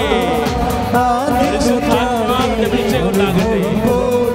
അതിശയം ലോകത്തിൽ നടന്നിടുവാൻ ആദിയിലെന്ന പുനർഭാവി അധികബലം തരണേ. ആദിയിലെന്ന പുനർഭാവി അധികബലം തരണേ. പരിശുദ്ധാത്മാവേ ശക്തി പകരണേ. കരങ്ങൾ ഉയർത്തി അടിച്ചുകൊണ്ട് പരിശുദ്ധാത്മാവേ ശക്തി പകർന്നിടണേ. 1 കൊരിന്ത്യർ 14:1 സ്നേഹം ആയിരിക്കട്ടെ നിങ്ങളുടെ ലക്ഷ്യം എന്ന് പറഞ്ഞ്, സ്നേഹമായിരിക്കട്ടെ നിങ്ങളുടെ ലക്ഷ്യം. മനസ്സിലായില്ലേ? വിശ്വാസമല്ല ലക്ഷ്യം, പ്രത്യാശയല്ല ലക്ഷ്യം, പിന്നെന്താണ്? സ്നേഹം. ആന്തരിക കാര്യം സ്നേഹം വന്നാൽ മാത്രമേ പിറുപിറുപ്പ് അവസാനിക്കത്തുള്ളൂ. ഇപ്പം ഈ പിറുപിറുപ്പ് വരുന്നില്ലേ? ഞാൻ ഭർത്താവിൻ്റെ മദ്യപാനം മാറാൻ വേണ്ടിയാണല്ലോ ഉടമ്പടി എടുത്തത്. എന്നിട്ട് ആ മനുഷ്യ ഇപ്പോൾ 4 കാലം വരണമെന്ന് പറഞ്ഞല്ല. ഇനി ഞാൻ ആലപ്പുഴയ്ക്കും ഇല്ല, ഒരിടത്തും ഇല്ല എന്ന് പറയാം. തന്നെ പുറത്ത് പറയത്തില്ല. കാര്യം നിങ്ങൾ പറയുന്നതറിയോ? പുറത്തെങ്ങാനും പറഞ്ഞാൽ ദൈവം കേട്ടാലും ദൈവം എന്നാണ്. അത് ഉള്ളിൽ പറയും, പിറുപിറുപ്പെന്ന് പറയും. 14:30 സംഖ്യ 14:30. പിറുപിറുപ്പുണ്ടായാൽ ലാഗ് ചെയ്യും, താമസിക്കും. സംഖ്യ 14:30 അച്ഛൻ വായിച്ച് കേൾപ്പിച്ചു തരാം. ശ്രുതികട. ഹല്ലേലൂയ,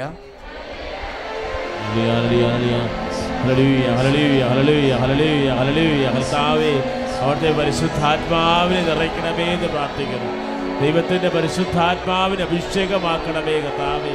കർത്താവേ, ഞങ്ങളുടെ പ്രബോധനത്താൽ ദൈവസ്നേഹത്താൽ ശക്തിപ്പെടുത്തണമേ. ഹല്ലേലൂയ, പ്രൈസ് യു ജീസസ്.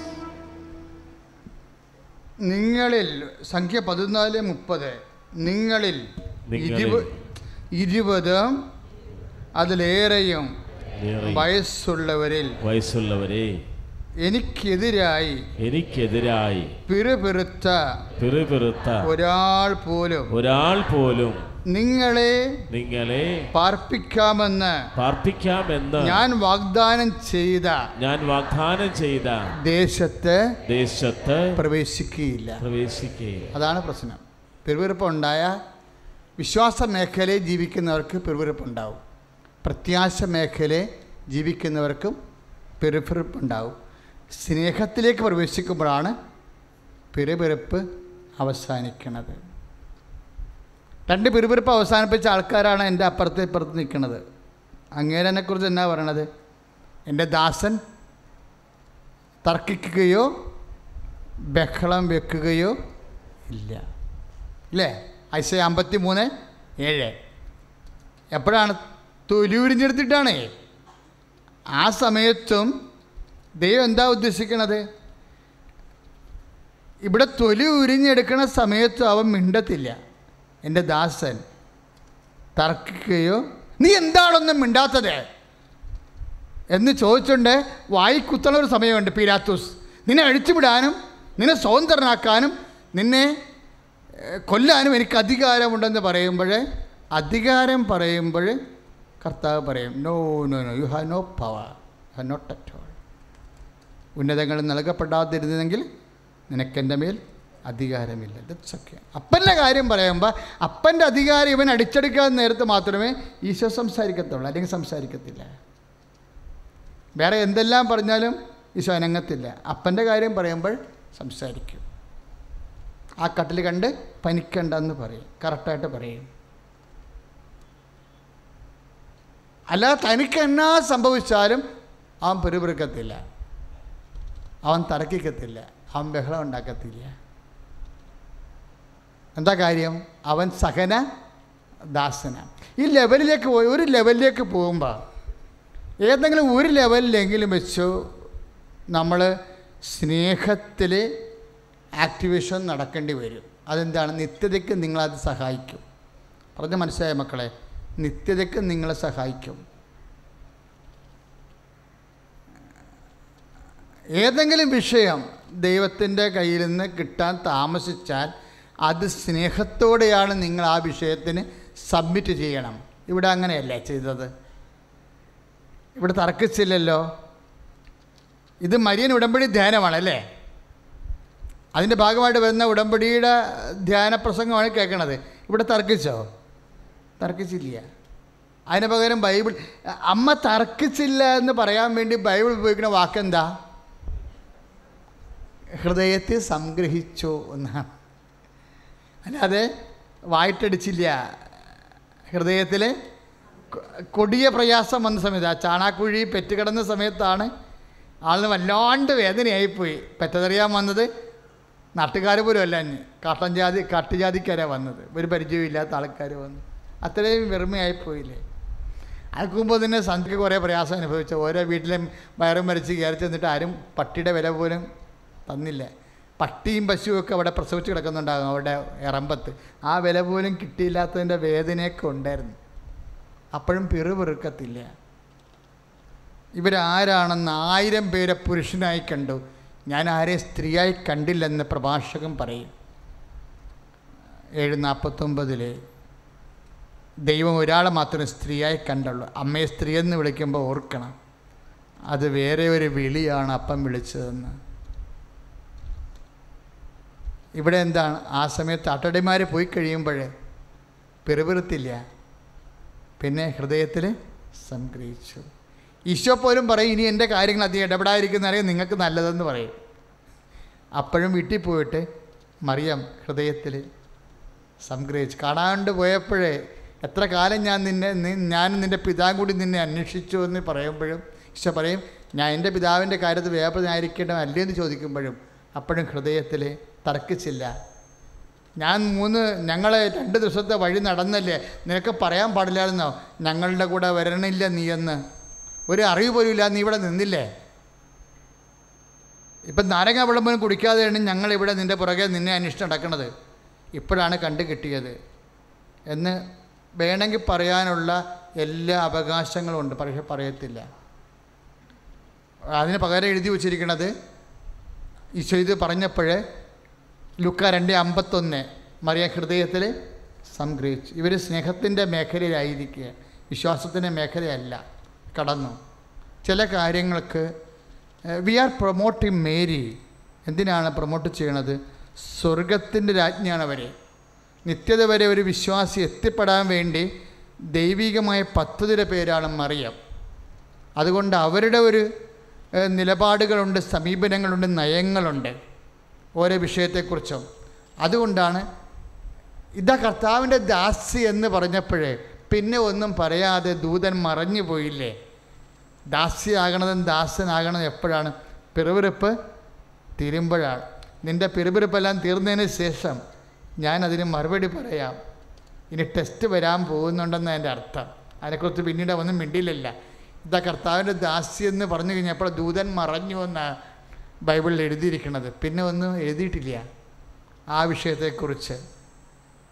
വിശ്വാസയാത്രയിലെ ചില വിഷയങ്ങൾ എന്തെങ്കിലും നമ്മൾ സറണ്ടർ ചെയ്യേണ്ടി വരും. വിശ്വാസയാത്രയിൽ ദൈവം എന്ത് കോംപ്രമൈസും ചെയ്യാൻ തയ്യാറാണ്. പക്ഷേ എൻ്റെ മക്കൾ അപ്പോഴും ഓർക്കണം, ഒരു കളം കർത്താവിൻ്റെ കളമായി ഒഴിച്ചിടണം. ഏതെങ്കിലും ഒരു കളം. ഇപ്പോൾ എനിക്കൊരു ഗുരുതരമായ രോഗമുണ്ട്, ഞാനതിനെ പ്രാർത്ഥിച്ച് കർത്താവിൻ്റെ കൂടെ അടക്കുകയാണ്. ആ കളം ഒഴിച്ചിട്ടിരിക്കുകയാണ്. ഫുള്ളായിട്ട് കർത്താവിൻ്റെ സ്വാതന്ത്ര്യത്തിന് കൊടുത്തിരിക്കുന്ന ആ തളം. എന്താ കാര്യം? എല്ലാവരുടെ ജീവിതത്തിലും കർത്താവിൻ്റെ ഒരു കളമുണ്ടാകണം.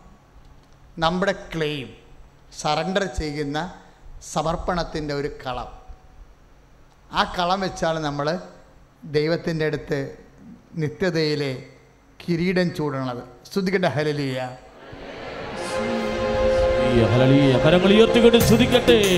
കർത്താവായ ദൈവമേ, ഉടമ്പടി എടുത്ത മക്കളെ ഓരോരുത്തരുടെയും സമർപ്പിക്കുന്ന കർത്താവേ, നിത്യതയിൽ കിരീടം ചൂടുന്ന വലിയ അഭിഷേക പ്രാർത്ഥന പരിശുദ്ധ ഉടമ്പടി ചെയ്ത മക്കളുടെ മേൽ കൃപയായി നിറയിക്കണമേ എന്ന് പ്രാർത്ഥിക്കുന്നു. അഭിഷേകം ചൊരിയണമേ എന്ന് പ്രാർത്ഥിക്കുന്നു. ഹല്ലേലൂയ. കരങ്ങളടിച്ചുകൊണ്ട് പാടാം.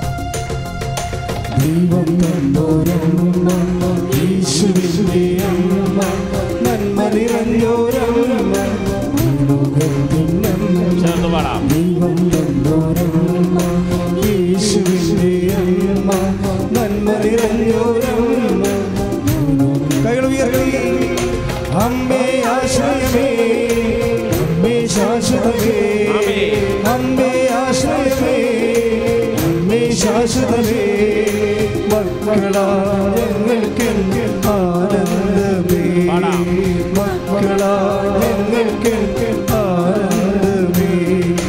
ദൈവം തന്നോരമ്മ, യേശുവിന്റെ അമ്മ, നന്മ നിറഞ്ഞോരമ്മ. അപ്പോൾ കർത്താവിൻ്റെ കർത്താവിൻ്റെ വചനം കേട്ടുകൊണ്ടിരിക്കണ എന്താ? ഏതെങ്കിലും വിഷയത്തെക്കുറിച്ച് നമ്മൾ നിരാശ. ഇതിപ്പോൾ നിങ്ങൾ പെറുപെറുപ്പൊന്നും ഉണ്ടാക്കത്തില്ല, പക്ഷേ നിങ്ങളെന്താ പരിപാടി ചെയ്യും? പ്രാർത്ഥന താമസിപ്പിക്കും, ഉപവാസം മറക്കും, രോഗികളെ കുളിപ്പിക്കാൻ മറക്കും, ദാനധർമ്മം ചെയ്യാൻ മറക്കും, പത്രം കൊടുക്കാൻ മറക്കും, എല്ലാത്തിനും മറക്കും. പെറുപെറുപ്പില്ല, ഒന്നും മിണ്ടത്തില്ല, അങ്ങനെ മിണ്ടണ സ്വഭാവമല്ല. പക്ഷേ ചെയ്യാനുള്ള എല്ലാം സ്ലോയാക്കും. അതിനർത്ഥം മത്സരമാണ് മകളുടെ. ശരിക്കും എല്ലാം സ്ലോയാക്കും. പ്രാർത്ഥന സ്ലോയാക്കും. സമയത്ത് എഴുന്നേക്കത്തില്ല. കാരണം 5:30ക്കും 6:30ക്കും ഉള്ളിൽ പ്രാർത്ഥിച്ച് മാറണമല്ല പ്രഭാത പ്രാർത്ഥന. ചിലപ്പോൾ കുടുംബ പ്രാർത്ഥന മുടക്കും, ചിലപ്പോൾ കുമ്പസാരം മുടക്കും കത്തോലിക്കരാണെങ്കിൽ, ചിലപ്പോൾ കുർബാന താമസിക്കും. ഇങ്ങനെ ആ പിറുപിറുപ്പ് വ്യത്യസ്തങ്ങളായ പ്രകടനങ്ങളിലൂടെ കാണിച്ചുകൊണ്ടിരിക്കും. പിറുപിറുക്കത്തില്ല, നാക്കുകൊണ്ടൊന്നും പറയത്തില്ല, അങ്ങനെ പറയണ സ്വഭാവമല്ല. പക്ഷേ പ്രവൃത്തിയിൽ ഇതെല്ലാം കാണിച്ചുകൊണ്ടിരിക്കും. ഈ നിസ്സഹകരണം, ദൈവത്തോടുള്ള നിസ്സഹകരണം, ഉടമ്പടിയോടുള്ള പിറുപിറുപ്പ് പ്രവൃത്തി കാണിച്ചുകൊണ്ടിരിക്കും. പ്രേക്ഷിത പ്രവർത്തനം കുറക്കും. ഇനി കൊടുക്കണത് എന്നെ കൊണ്ട് അന്തോനിസുവിനാണ്ടെ കൊണ്ടും യൂദാസുവിനാണ്ടെ കൊണ്ടും പ്രേക്ഷിത പ്രവർത്തനം ചെയ്യിക്കും. 20 പത്രം മേടിച്ച് അവരെ കൊണ്ട് ഏൽപ്പിക്കും. എന്നിട്ട് അവിടുന്ന് ബലം കിട്ടുമെന്ന് നോക്കിയിട്ട് തൊട്ടും നക്കിയൊക്കെ അവിടുന്ന് വണ്ടി വിടും. യൂദാസുവിനാണ് പ്രേക്ഷിത പ്രവർത്തനം ചെയ്തോളൂല്ല. പിറ്റേ ആഴ്ച വന്ന് നോക്കും, ഞാൻ വെച്ച പത്രം കൂടി ഇരിപ്പുണ്ടാകും, നോക്കും. ഓ ഇല്ല, രക്ഷപ്പെട്ട. കണ്ടവനെ കൊണ്ട് പ്രേക്ഷിത പ്രവർത്തനം ചെയ്യിക്കുക. പിറുപിറുപ്പിൻ്റെ മറ്റൊരു രൂപ പോവാം. പിറുപിറുപ്പിൻ്റെ അതിനെ മറ്റൊരു രൂപം. അങ്ങനെ വന്ന് എന്നാ പറ്റണമെന്നറിയാവോ? അതായത് സംഖ്യ 14:34 40 ദിവസം നിങ്ങൾ ആ ദേശം രഹസ്യ നിരീക്ഷണം നടത്തി. ഒരു ദിവസത്തിന് 1 വർഷം വീതം 40 വർഷത്തേക്ക് നിങ്ങളുടെ അകൃത്യത്തിന് നിങ്ങൾ പ്രായശ്ചിത്തം ചെയ്യണം. Price the Lord. ലാഗിങ് നമ്മൾ വരുത്തിയതാണേ. വെറും 4 ദിവസമേ ഉള്ളൂ അവിടെ ചെല്ലാനേ. കൂടിപ്പോയ 40 ദിവസം.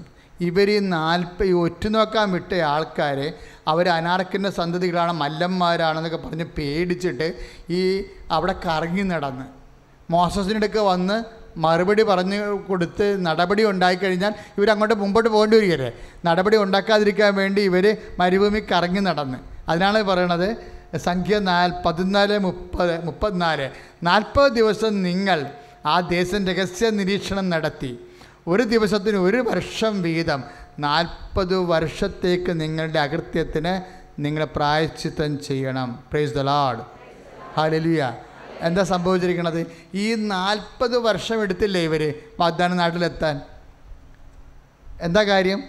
തെറ്റായ നിർദ്ദേശം കൂടി ധാരണ ഉണ്ടാക്കിയിട്ടും ഇതുപോലെ പിറുപിറുത്തിട്ടും അതുപോലെ ഈ ന്യൂസ് കിട്ടിയിട്ട് അത് മോസസിന് കൈമാറിയാലല്ലേ പെട്ടെന്ന് യാത്ര നടക്കും.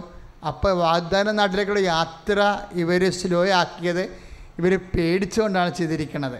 അതുകൊണ്ടാണ് ദൈവവാക്ക് കേൾക്കാതെ 40 വർഷം എടുത്തു. വെറും 1 വർഷം പോലും വേണ്ട അവിടെ എത്താൻ. 40 വർഷം ഇവർ ദൈവത്തോടുള്ള വാഗ്ദാനത്തിലുള്ള വിശ്വാസക്കുറവ്. ദൈവമല്ലേ വാഗ്ദാനം ചെയ്തത്. അതാണ് കലേബ് പറയണത്. കലേബ് എന്താ പറയണത്?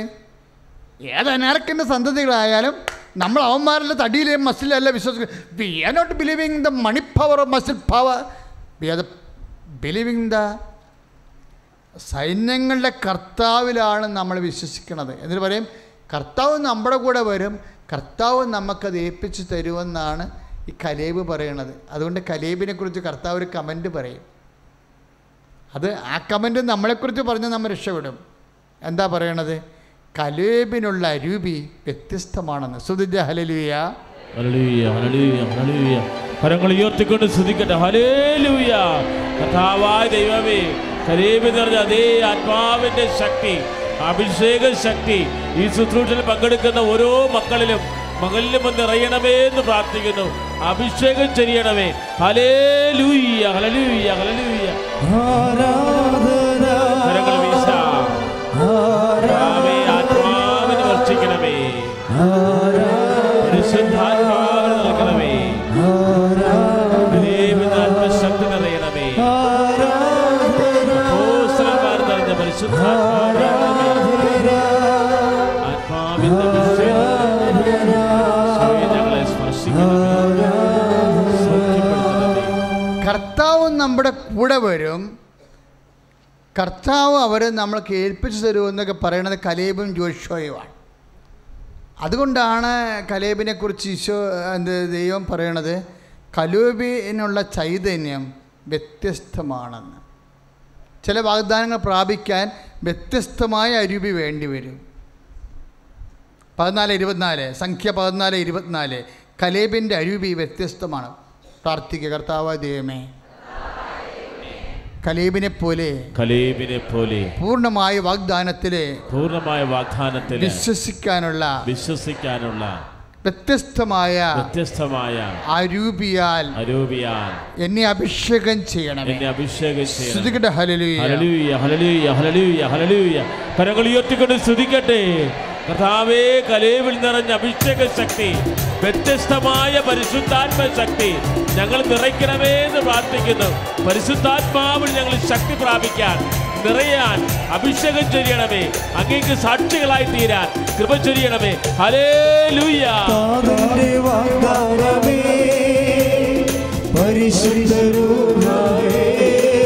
പാടാം.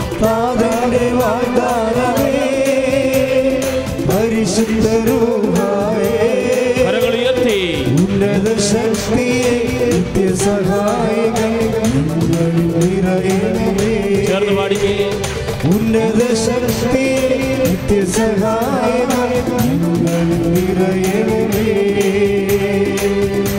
Praise the Lord. Praise the Lord. അങ്ങ് ഞങ്ങളുടെ കൂടെ വരും എന്നല്ലേ അവർ പറയണത്, ജോഷുവയും കലേബും പറയണത്. അങ്ങനെ അങ്ങ് ഞങ്ങളുടെ കൂടെ വരുമെന്ന് പറയുന്നതിനാണ്, അതാണ് നമ്മളെ വ്യത്യസ്തമാക്കണത്. കലേബും ജോഷുവയും പറഞ്ഞത് എന്താ?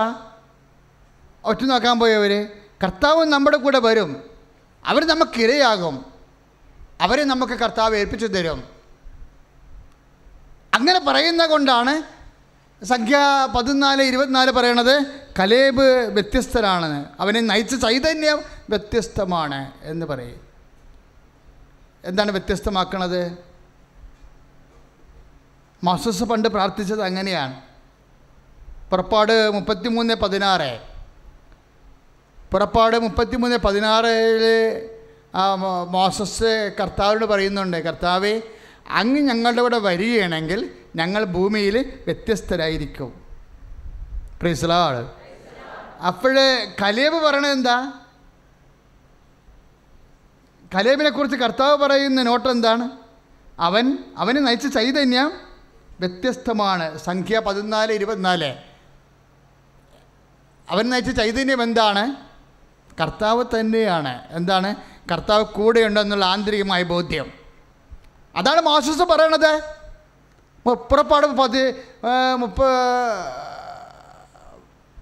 പുറപ്പാട് 33:16 എന്താ പറയണത്?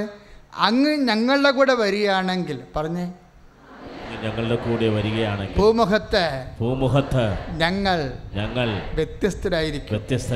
ഇപ്പം കലേബിനെ വ്യത്യസ്തനാക്കുന്നതും മോസസിൻ്റെ പ്രാർത്ഥന വ്യത്യസ്തമാക്കുന്നതും ഒരു സിംഗിൾ ഫാക്ടറാണ്. What is that unique factor? എന്താണത്? കർത്താവ് നമ്മുടെ കൂടെയുണ്ടെന്നുള്ള ബോധ്യം. അതാണ് ഉടമ്പടിയുടെ ഏറ്റവും വലിയ അനുഗ്രഹം. പ്രാർത്ഥിക്കുക, കർത്താവേ, ഉടമ്പടി എടുക്കുമ്പോഴേ ഏത് മരുഭൂമിയിലും ഏത് ജോർദാനിലും ഏത് ജെറിക്കോയിലും ഏത് മല്ലന്മാരുമായിട്ട് പോരടിക്കുമ്പോഴും അങ്ങ് ഞങ്ങളുടെ കൂടെ ഉണ്ടെന്നുള്ള ബോധ്യത്താൽ ഞങ്ങളെ ശക്തിപ്പെടുത്തണമേ. ആ ബോധ്യം വിശ്വാസത്തെക്കാളുപരി പ്രത്യാശയെക്കാളുപരി ദൈവസ്നേഹത്താലാണ് ഞങ്ങൾക്ക് അഭിഷേകമായി ഈ ആരാധനയിലൂടെ നൽകണമേ. ശ്രുതികട്ടെ.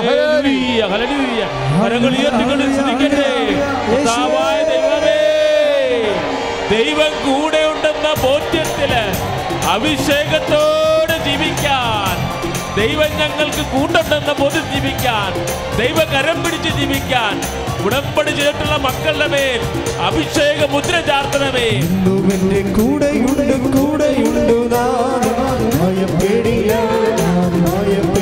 കരങ്ങൾ ഉയർത്തി വിശ്വാസത്തോടെ പാടാം. ദൈവസ്നേഹത്തോടെ പാടാം.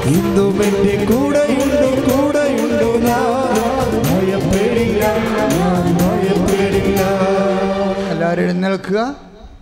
സൗഖ്യ പ്രാർത്ഥന. ജീവിത ദുരിതങ്ങൾക്കെതിരെയുള്ള ദൈവിക ശാസന ആരാധന.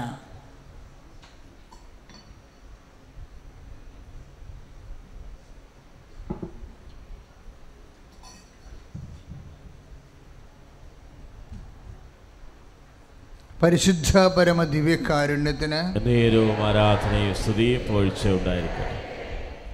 പ്രിയമുള്ളവരെ, കർത്താവ് നമ്മുടെ കൂടെയുണ്ട്. അങ്ങനെ പറഞ്ഞ് സ്തുതിക്കുക, കർത്താവ് എൻ്റെ കൂടെയുണ്ട്.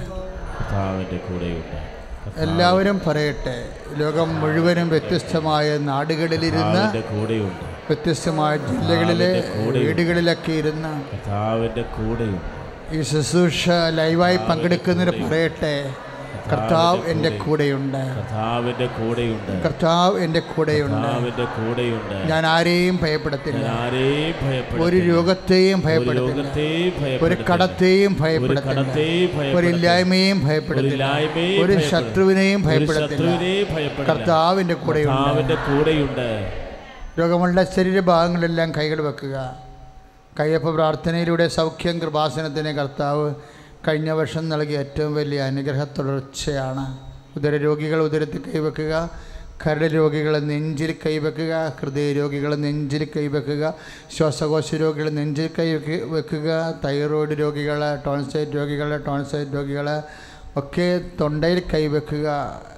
ND ആയിട്ടുള്ള രോഗമുള്ളവർ കണ്ണ്, ചെവി, അതുപോലെ തന്നെ തലച്ചോറ്, രക്ത ബ്ലോക്ക് ചെയ്യുന്ന അവസ്ഥകൾ, തലച്ചോറിൽ സിസ്റ്റ് വളരുന്നവർ, കൊടിയ തലവേദന നിരന്തരമായിട്ട് ആവർത്തിച്ച് വരുന്നവരൊക്കെ നെറ്റിയിൽ കൈവെക്കുക. കിഡ്നി രോഗികൾ നടുവിൽ കൈവെക്കുക. സർവാംഗം രോഗമുള്ളവർ സ്വസ്തികമായിട്ട് കൈ പിണച്ച് ശരീരം മുഴുവനും പൊതിഞ്ഞ് കെട്ടി കർത്താവിനെ വിശ്വാസത്തെ ഏൽപ്പിക്കുന്നതിൻ്റെ ഭാഗമായി കൈ സ്വസ്തിക പോലെ നെഞ്ചിനെ പിണച്ച് വെച്ച് കർത്താവിനെ ഏൽപ്പിക്കുക. ഇപ്പോഴും നീ ദൈവവേദന നിനക്ക് വിശ്വാസത്തെക്കാളുപരി, ശരണത്തെക്കാളുപരി ദൈവസ്നേഹം കൊണ്ട് നിറക്കാൻ വേണ്ടി നീ സ്തുതിക്കട്ടെ. അച്ഛൻ നിൻ്റെ രോഗങ്ങൾ യേശുവിൻ്റെ നാമത്തിൽ ശാസിച്ച് മാറ്റാൻ പോകുന്നു. കർത്താവേ, നിൻ്റെ നാമത്തിൽ പ്രാർത്ഥിക്കുന്ന കർത്താവേ, നീ കൈ നീട്ടണമേ. ദൈവമേ, നീ കൈ നീട്ടണമേ. ദൈവമേ, നീ കൈ നീട്ടണമേ. ദൈവമേ, നീ കൈ നീട്ടണമേ. ദൈവമേ, നീ കൈ നീട്ടണമേ. ദൈവമേ, നീ കൈ നീട്ടണമേ. ദൈവമേ, നീ കൈ നീട്ടണമേ. ലോകത്തിൻ്റെ വ്യത്യസ്തങ്ങളായ ഇടങ്ങളിലെ വീടുകളിലെ നാടുകളിൽ ഇരുന്നു കൊണ്ട് പ്രാർത്ഥിക്കുന്ന ഈ ആരാധനയെ പങ്കെടുക്കുന്ന മക്കളുടെ മേൽ, വീടിൻ്റെ മേൽ, അവിടെ ജീവിത ആവശ്യങ്ങളുടെ മേൽ കൈ നീട്ടണമേ. ദൈവമേ, നീ കൈ നീട്ടണമേ. ദൈവമേ, നീ കൈ നീട്ടണമേ.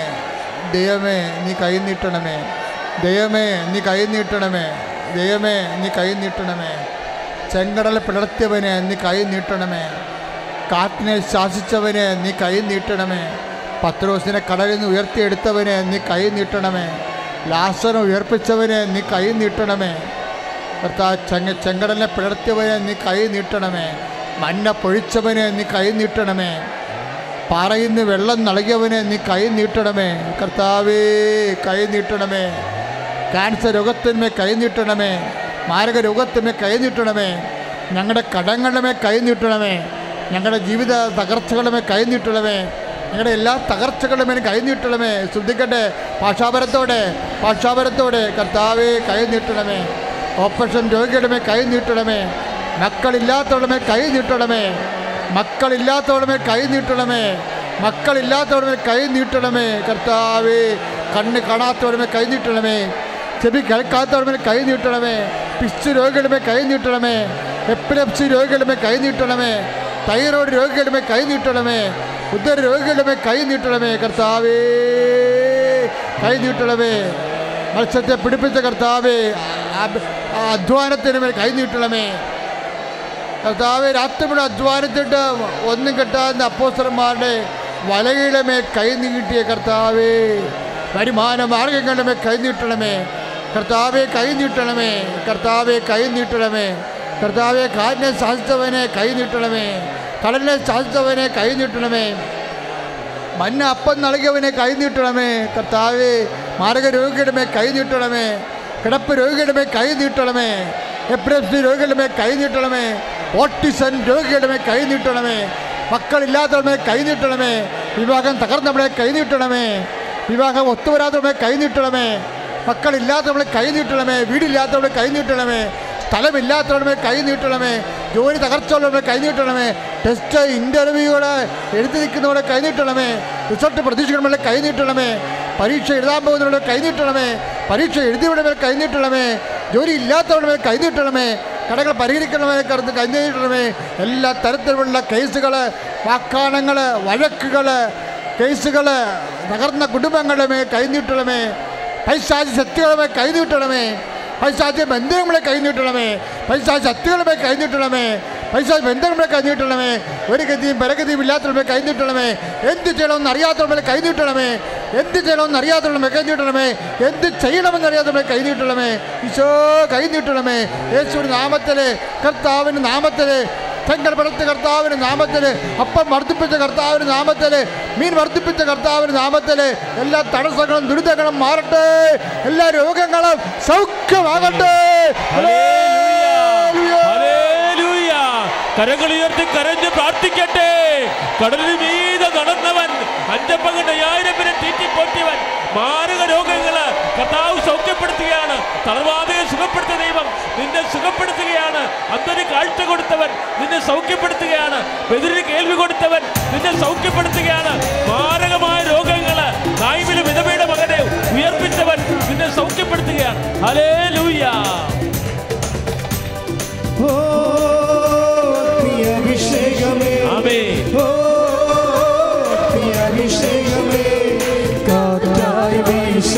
കരങ്ങൾ വീശി പാടാം, കരങ്ങൾ വീശി കൈകൾ വീശിക്കൊണ്ട്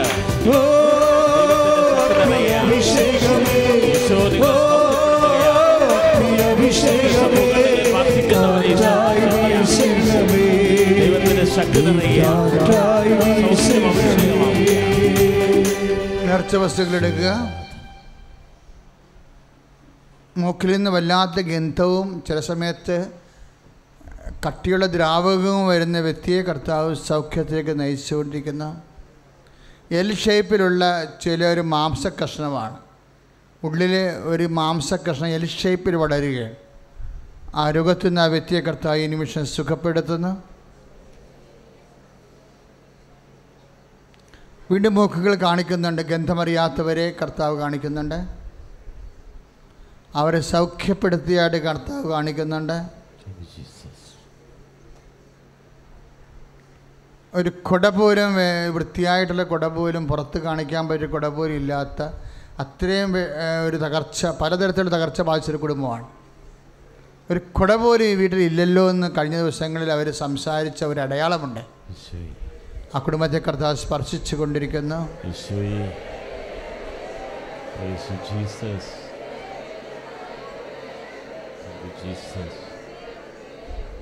ഇപ്പോഴും നേർച്ച വസ്തുക്കൾ എടുത്തുകൊണ്ടിരിക്കുന്ന സമയമാണ്. കയ്യിലെടുക്കുക, വെഞ്ചരിക്കാൻ വേണ്ടി അച്ഛന് വേണ്ടിയും പ്രാർത്ഥിച്ചുകൊണ്ടിരിക്കുക. ഭക്ഷണപദാർത്ഥങ്ങൾക്ക് മടുപ്പും വിലക്കും കൽപ്പിച്ചിട്ടുള്ളവരെ മനസ്സിൽ വിശ്വാസ പ്രമാണം ചെയ്തുകൊണ്ടിരിക്കേണ്ട സമയമാണ്. അവർക്ക് കർത്താവ് വിടുതൽ നൽകും. വിദേശ യാത്രയ്ക്ക് പ്രാർത്ഥിച്ചവരുണ്ട് ഈ സമയത്ത്. അതിൻ്റെ സന്ദേശമുള്ളത് കൊണ്ട് ആ വിഷയത്തിന് സാക്ഷ്യം പറയാൻ കഴിയും നിങ്ങൾക്ക്.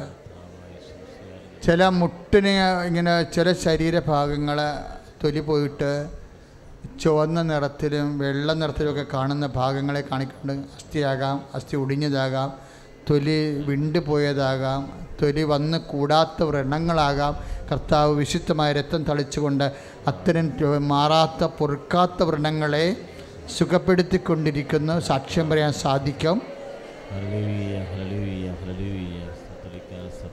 വല്ലാതെ മുടി കൊഴിഞ്ഞു പോണ രോഗങ്ങൾ, സാധാരണ മുടി കൊഴിച്ചിനേക്കാളുപരി ആന്തരികമായ ചില കുഴപ്പത്തിൻ്റെ ഭാഗമായിട്ട് വന്ന മുടി കൊഴിച്ചിലാണ്. കർത്താവ് മുടികൾ തിരിച്ചു കൊണ്ടുവരാൻ പറ്റുന്ന രീതിയിൽ ആന്തരിക സൗഖ്യം നൽകുന്നുണ്ട്, രോഗസൗഖ്യം നൽകുന്നുണ്ട്. 2 കൈഭുജങ്ങളിൽ നടുവിലുണ്ടാകുന്ന സ്ഥലങ്ങൾക്കുണ്ടാകുന്ന ഡാമേജും അതുമൂലം ഉണ്ടാകുന്ന ഫ്ലൂയിഡ് നഷ്ടപ്പെടലും അസ്ഥി ഉരച്ചിലും മൂലം കൈപ്പൊക്കാത്ത അവസ്ഥകളെ കർത്താവ് സ്പർശിക്കുന്നുണ്ട്. സ്തുതിക്കട്ടെ, ഹല്ലേലൂയ. 2 വൃഷണങ്ങൾക്കും രോഗം, ചിലപ്പോൾ മക്കളില്ലാത്ത രീതിയിൽ ബീജം ഉൽപ്പാദിപ്പിക്കാത്ത അവസ്ഥകൾ കർത്താവ് സ്പർശിക്കുന്നുണ്ട്. കുഞ്ഞുങ്ങൾ കിട്ടുമ്പോൾ സാക്ഷ്യം പറയാവുന്നതാണ്. ശരീരത്തിൻ്റെ ചില ഭാഗങ്ങൾ, പ്രത്യേകിച്ച് നമ്മളെ മറച്ച് കളയണ ഭാഗങ്ങളിലേക്ക് തൊലി വിണ്ട് മാറിയിട്ട് ചുവന്ന നിറത്തിൽ കടിച്ചിലും ചൊറിച്ചിലുമായിട്ട് വരുന്ന അവസ്ഥകളെ കർത്താവ് സ്പർശിച്ച് സൗഖ്യത്തിലേക്ക് നയിക്കുന്നുണ്ട്.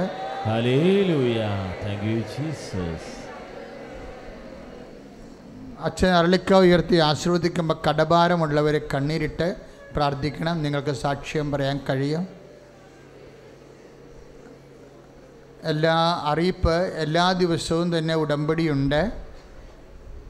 ഇതുപോലെയുള്ള തിങ്കൾ ചൊവ്വ പ്രാർത്ഥനാ ദിവസങ്ങളും 2ാം ശനിയാഴ്ചയും ദിവ്യകാരുണ്യ ആരാധനയ്ക്ക് ശേഷം പുതുതായിട്ട് ഉടമ്പടി എടുക്കാൻ പറ്റുന്നവർക്ക് ആഗ്രഹിക്കുന്നവർക്ക് ഉടമ്പടി എടുക്കാനുള്ള അവസരം ഉണ്ടായിരിക്കും. എപ്പോഴും 4 മണിക്കാണ് അതിൻ്റെ സമയം. 4 മണിക്കാണ് ഉടമ്പടി ക്ലാസ്. ഉടമ്പടി ക്ലാസ്സിൽ അറ്റൻഡ് ചെയ്ത് കഴിഞ്ഞ് ഉടമ്പടിയുടെ കാര്യങ്ങൾ മനസ്സിലായി കഴിഞ്ഞിട്ടാണ് നമ്മൾ ഉടമ്പടി ഫോം മേടിക്കേണ്ടത്. അതിനുശേഷമാണ് ഉടമ്പടി കൗൺസിലിങ്, അതിനുശേഷമാണ് ഉടമ്പടി നേർച്ച വസ്തുക്കൾ നൽകുന്നത്, അതിനുശേഷമാണ് ഉടമ്പടി പ്രദക്ഷിണം, അതിനുശേഷമാണ് ഉടമ്പടി സമർപ്പണം. അതിൻ്റെ ഘട്ടങ്ങളെല്ലാം മനസ്സിലാക്കിയിരിക്കണം.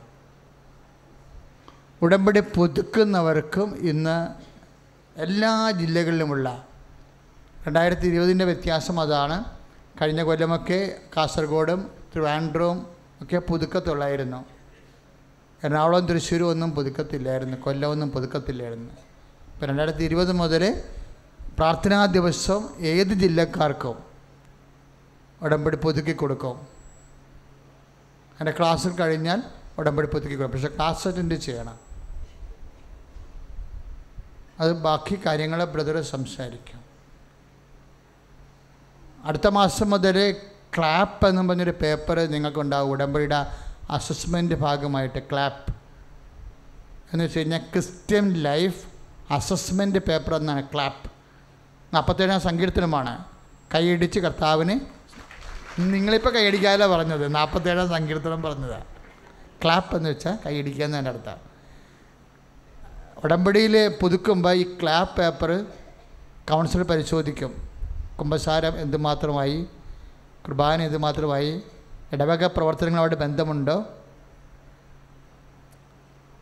ചിലർ സ്റ്റാൻഡ് പിടിക്കാത്ത വണ്ടിയില്ലേ, ബൈപ്പാസ് വഴി നേരെ കൃപാസനത്തിൽ വന്ന് വീട്ടിൽ പോകും, ഇടവകമായിട്ടൊരു ബന്ധം ഉണ്ടാകത്തില്ല. അപ്പോൾ സ്റ്റാൻഡ് പിടിക്കാത്ത വണ്ടീനൊക്കെ ഞങ്ങൾ പിടിക്കും. കാര്യം ഇടവക എന്നല്ല നമ്മൾ ജ്ഞാനസ്നാനം മേടിച്ചത്, അവിടെ നിന്നല്ല എല്ലാ കൂദാശയും മേടിച്ചത്. അപ്പം അതിൻ്റെ നിലനിൽപ്പ് നിങ്ങളെ കൃപ പ്രാപിച്ച ആൾക്കാർ ഇടവകയെ സപ്പോർട്ട് ചെയ്യണം.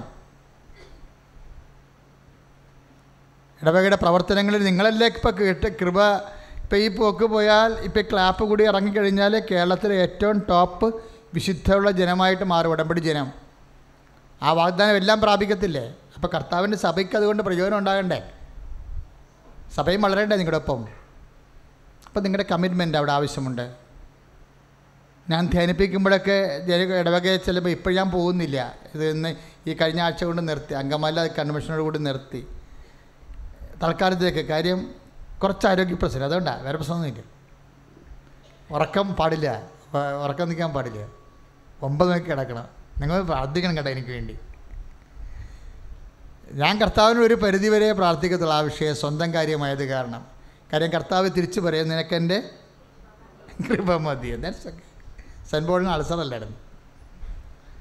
അപ്പോൾ ജനങ്ങളുടെ സൗഖ്യത്തിന് പ്രാർത്ഥിക്കുന്നതിന് ഞങ്ങൾക്ക് 10,000 അനുഗ്രഹം കർത്താവ് തരും. മറ്റതെല്ലാം കൃപയുടെ വിഷയങ്ങളാണ്. സ്വകാര്യ വിഷയങ്ങളെല്ലാം കൃപയുടെ വിഷയങ്ങളാണ്. അപ്പോൾ അതുകൊണ്ട് എപ്പോഴും ശ്രദ്ധിക്കേണ്ട ഒരു കാര്യമുണ്ട്. അപ്പോൾ പള്ളികളിലൊക്കെ ചെല്ലുമ്പോൾ നമുക്ക് മനസ്സിലാകണത്, ഇപ്പം ഞാൻ പോയ പള്ളികൾ നല്ല പള്ളിയായിരുന്നു. ചില പള്ളികളിലൊക്കെ ഇടവക, ഞാൻ 10-20 ഇടവക ഇരുന്നിട്ടുണ്ട്. പക്ഷെ പ്രവർത്തകരെല്ലാം കൃപയില്ലാത്തവരാണ്. പകുതിയോളവും വെള്ളമടിക്കാരും തോന്നിവാസികളും കൈട്ടുവാരലും മുഷ്കന്മാരും. നമ്മുടെ ദേവാലയത്തിൽ കയറ്റാൻ പോലും ചൈതന്യമില്ലാത്ത ആൾക്കാർ പള്ളി കമ്മിറ്റികളിലും സംഘടനകളിലൊക്കെ പ്രവർത്തിക്കുന്നുണ്ട്. സങ്കടകരമായ ഒരവസ്ഥയാണ് ആ മേഖല കൃപയില്ലാത്തവർ വരണത്.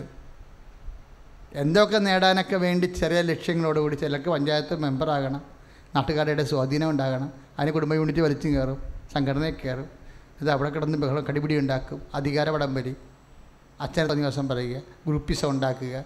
ഇങ്ങനെ പല തരത്തിലുള്ള ആൾക്കാരെ, പല അംഗങ്ങൾ ഞാൻ കണ്ടിട്ടുണ്ട്. 10-20 ഇടവക ഇരുന്നതിന് ശേഷമാണ് ഈ ശുശ്രൂഷ. അപ്പോൾ എപ്പോഴും നമ്മൾ ശ്രദ്ധിക്കേണ്ടത് ആ മേഖലയിലൊക്കെ കൃപയുള്ളവരും പ്രാർത്ഥനാ ചൈതന്യം ഉള്ളവരും പ്രവർത്തിക്കണം. ഇല്ലെന്നുണ്ടെങ്കിൽ ഇടവകയൊക്കെ കെട്ടുപോകാൻ സാധ്യതയുണ്ട് കാലാന്തരത്തിൽ. ചുമ്മാ വാടക പിരിപ്പിക്കലും ഇതുപോലെയുള്ള വരുമാന മാർഗത്തിന് വേണ്ടി കടകളുണ്ടാക്കി വാടക മേടിക്കുന്ന ഒരു കേന്ദ്രമായിട്ടൊക്കെ ഇത് കാലാന്തരത്തിൽ മാറും. കാര്യം ചൈതന്യം കെട്ടുപോയി കഴിഞ്ഞാൽ ഇത് കർത്താവിൻ്റെ സഭയല്ലേ. ഇപ്പം കർത്താവിൻ്റെ സഭ, കർത്താവ് വിശുദ്ധമായ രക്തത്താൽ നേടിയെടുത്ത സഭ വളർന്നു വരാൻ ആദിമസഭയിൽ എസ്തപ്പാനെപ്പോലുള്ള അൽമേയ നേതൃത്വവും ശാക്തീകരണമൊക്കെ പറയുമ്പോഴേ ഇവർ പറയണ ഏതാണ്ട് ജാഥയ്ക്ക് പോകാൻ ആളെ കൂട്ടണ പോലെയാണ് ചില ആൾക്കാർ സംസാരിക്കുന്നത്. അൽമേയ ശാക്തീകരണം എന്ന് പറയുന്നത് എസ്തപ്പാനാണ് നമ്മുടെ മാതൃക. കൃപാവരമുള്ള എസ്തപ്പാൻ, അവനെപ്പോലുള്ള അൽമേനകൾ വന്നു കഴിഞ്ഞാൽ എന്നാ സഭ ആരെ പേടിക്കാനാണ്? സാവൂണിനെപ്പോലും പൗരസാക്കിയത് ആരാണ്? ഒരു അൽമേനിയാണെന്ന് ഓർക്കണം. അവനെ ഡീക്കനാക്കിയതാണ് കൈവച്ച്. പിന്നെയാണ് സഭ വളർന്നത്. അൽമയം വളരേണ്ടത് ആ രീതിയിലാണ് വളരേണ്ടത്. അപ്പോൾ അങ്ങനെയുള്ള വളർച്ച സാധിക്കുന്ന ആൾക്കാരാണ് ഉടമ്പടിയിലുള്ള ആൾക്കാർ. ക്രിസ്തുവിനെ സാക്ഷ്യം വഹിക്കാൻ വേണ്ടി കൂടി ശക്തിക്ക് വേണ്ടി പ്രാർത്ഥിക്കണം. നിങ്ങളുടെ കാര്യം തന്നെ എപ്പോഴും പറഞ്ഞുകൊണ്ടിരിക്കരുത്. ഓക്കെ, നേർച്ച വസ്തു ആശീർവദിക്കാൻ പോവുകയാണ്.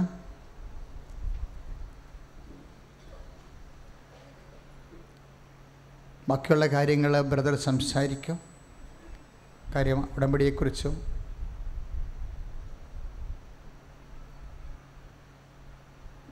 നേർച്ച വസ്തു ഉയർത്തിപ്പിടിക്കുമ്പോൾ വിശ്വാസപ്രമാണം ചെല്ലേണ്ടതാണ്. വിശ്വാസപ്രമാണം. സൃഷ്ടനായ പിതാവും ആകാശത്തിന്റെയും ഭൂമിയുടെയും സൃഷ്ടാവായ ദൈവത്തെ ഞാൻ വിശ്വസിക്കുന്നു. അവിടുത്തെ ഏകപുത്രനെ ഞാൻ അർത്ഥാവശിയാലും ഞാൻ വിശ്വസിക്കുന്നു. ഈ പുത്രൻ പരിശുദ്ധാത്മാവ് കൃഷ്ണനായ കന്യാവൃത്ത വർദ്ധിസ്ലാത്തോസിന്റെ കാലത്ത് പിന്നെ സഹിച്ച് കൃഷ്ണനായി മരിച്ചിട്ട് അവിടെ പാതാളത്തെ ഇറങ്ങി മരിച്ചിട്ട്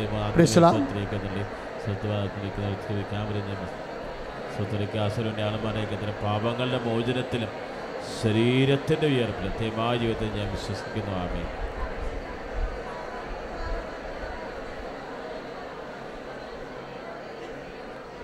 ഡേറ്റ് ഇട്ട് പ്രാർത്ഥിക്കേണ്ടതാണ്. ഈ സമയത്ത് ആരാധന ഉയർത്താൻ പോകുന്ന സമയത്താണ് ഡേറ്റ് ഇടേണ്ടത്.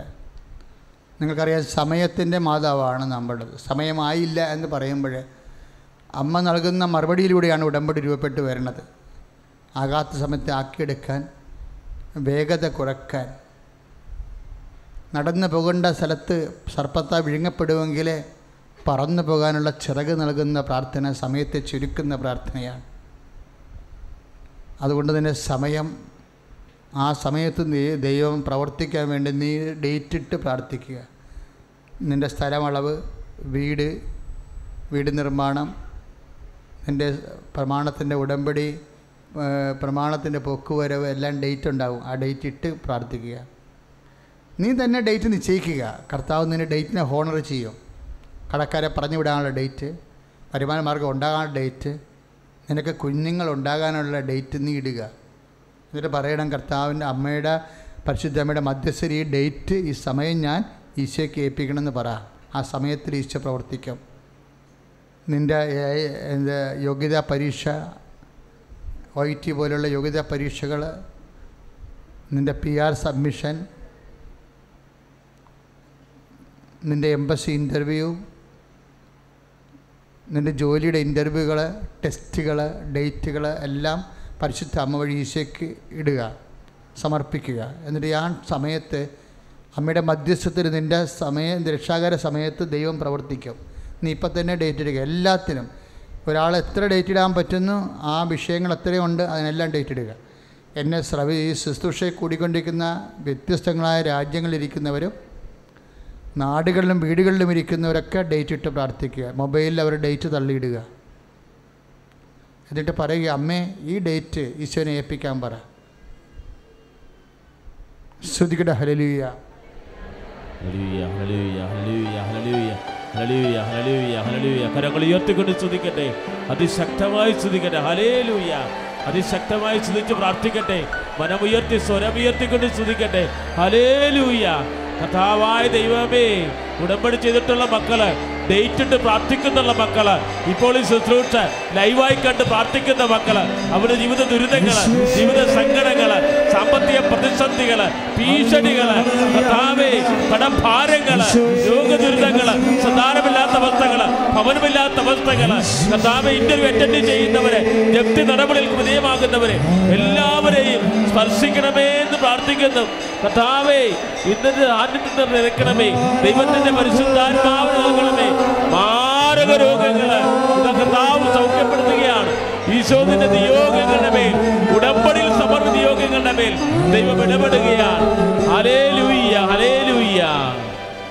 ശിരസ് നമിച്ച് പരിശുദ്ധ പരമ ദിവ്യകാരുണ്യ ഈശോ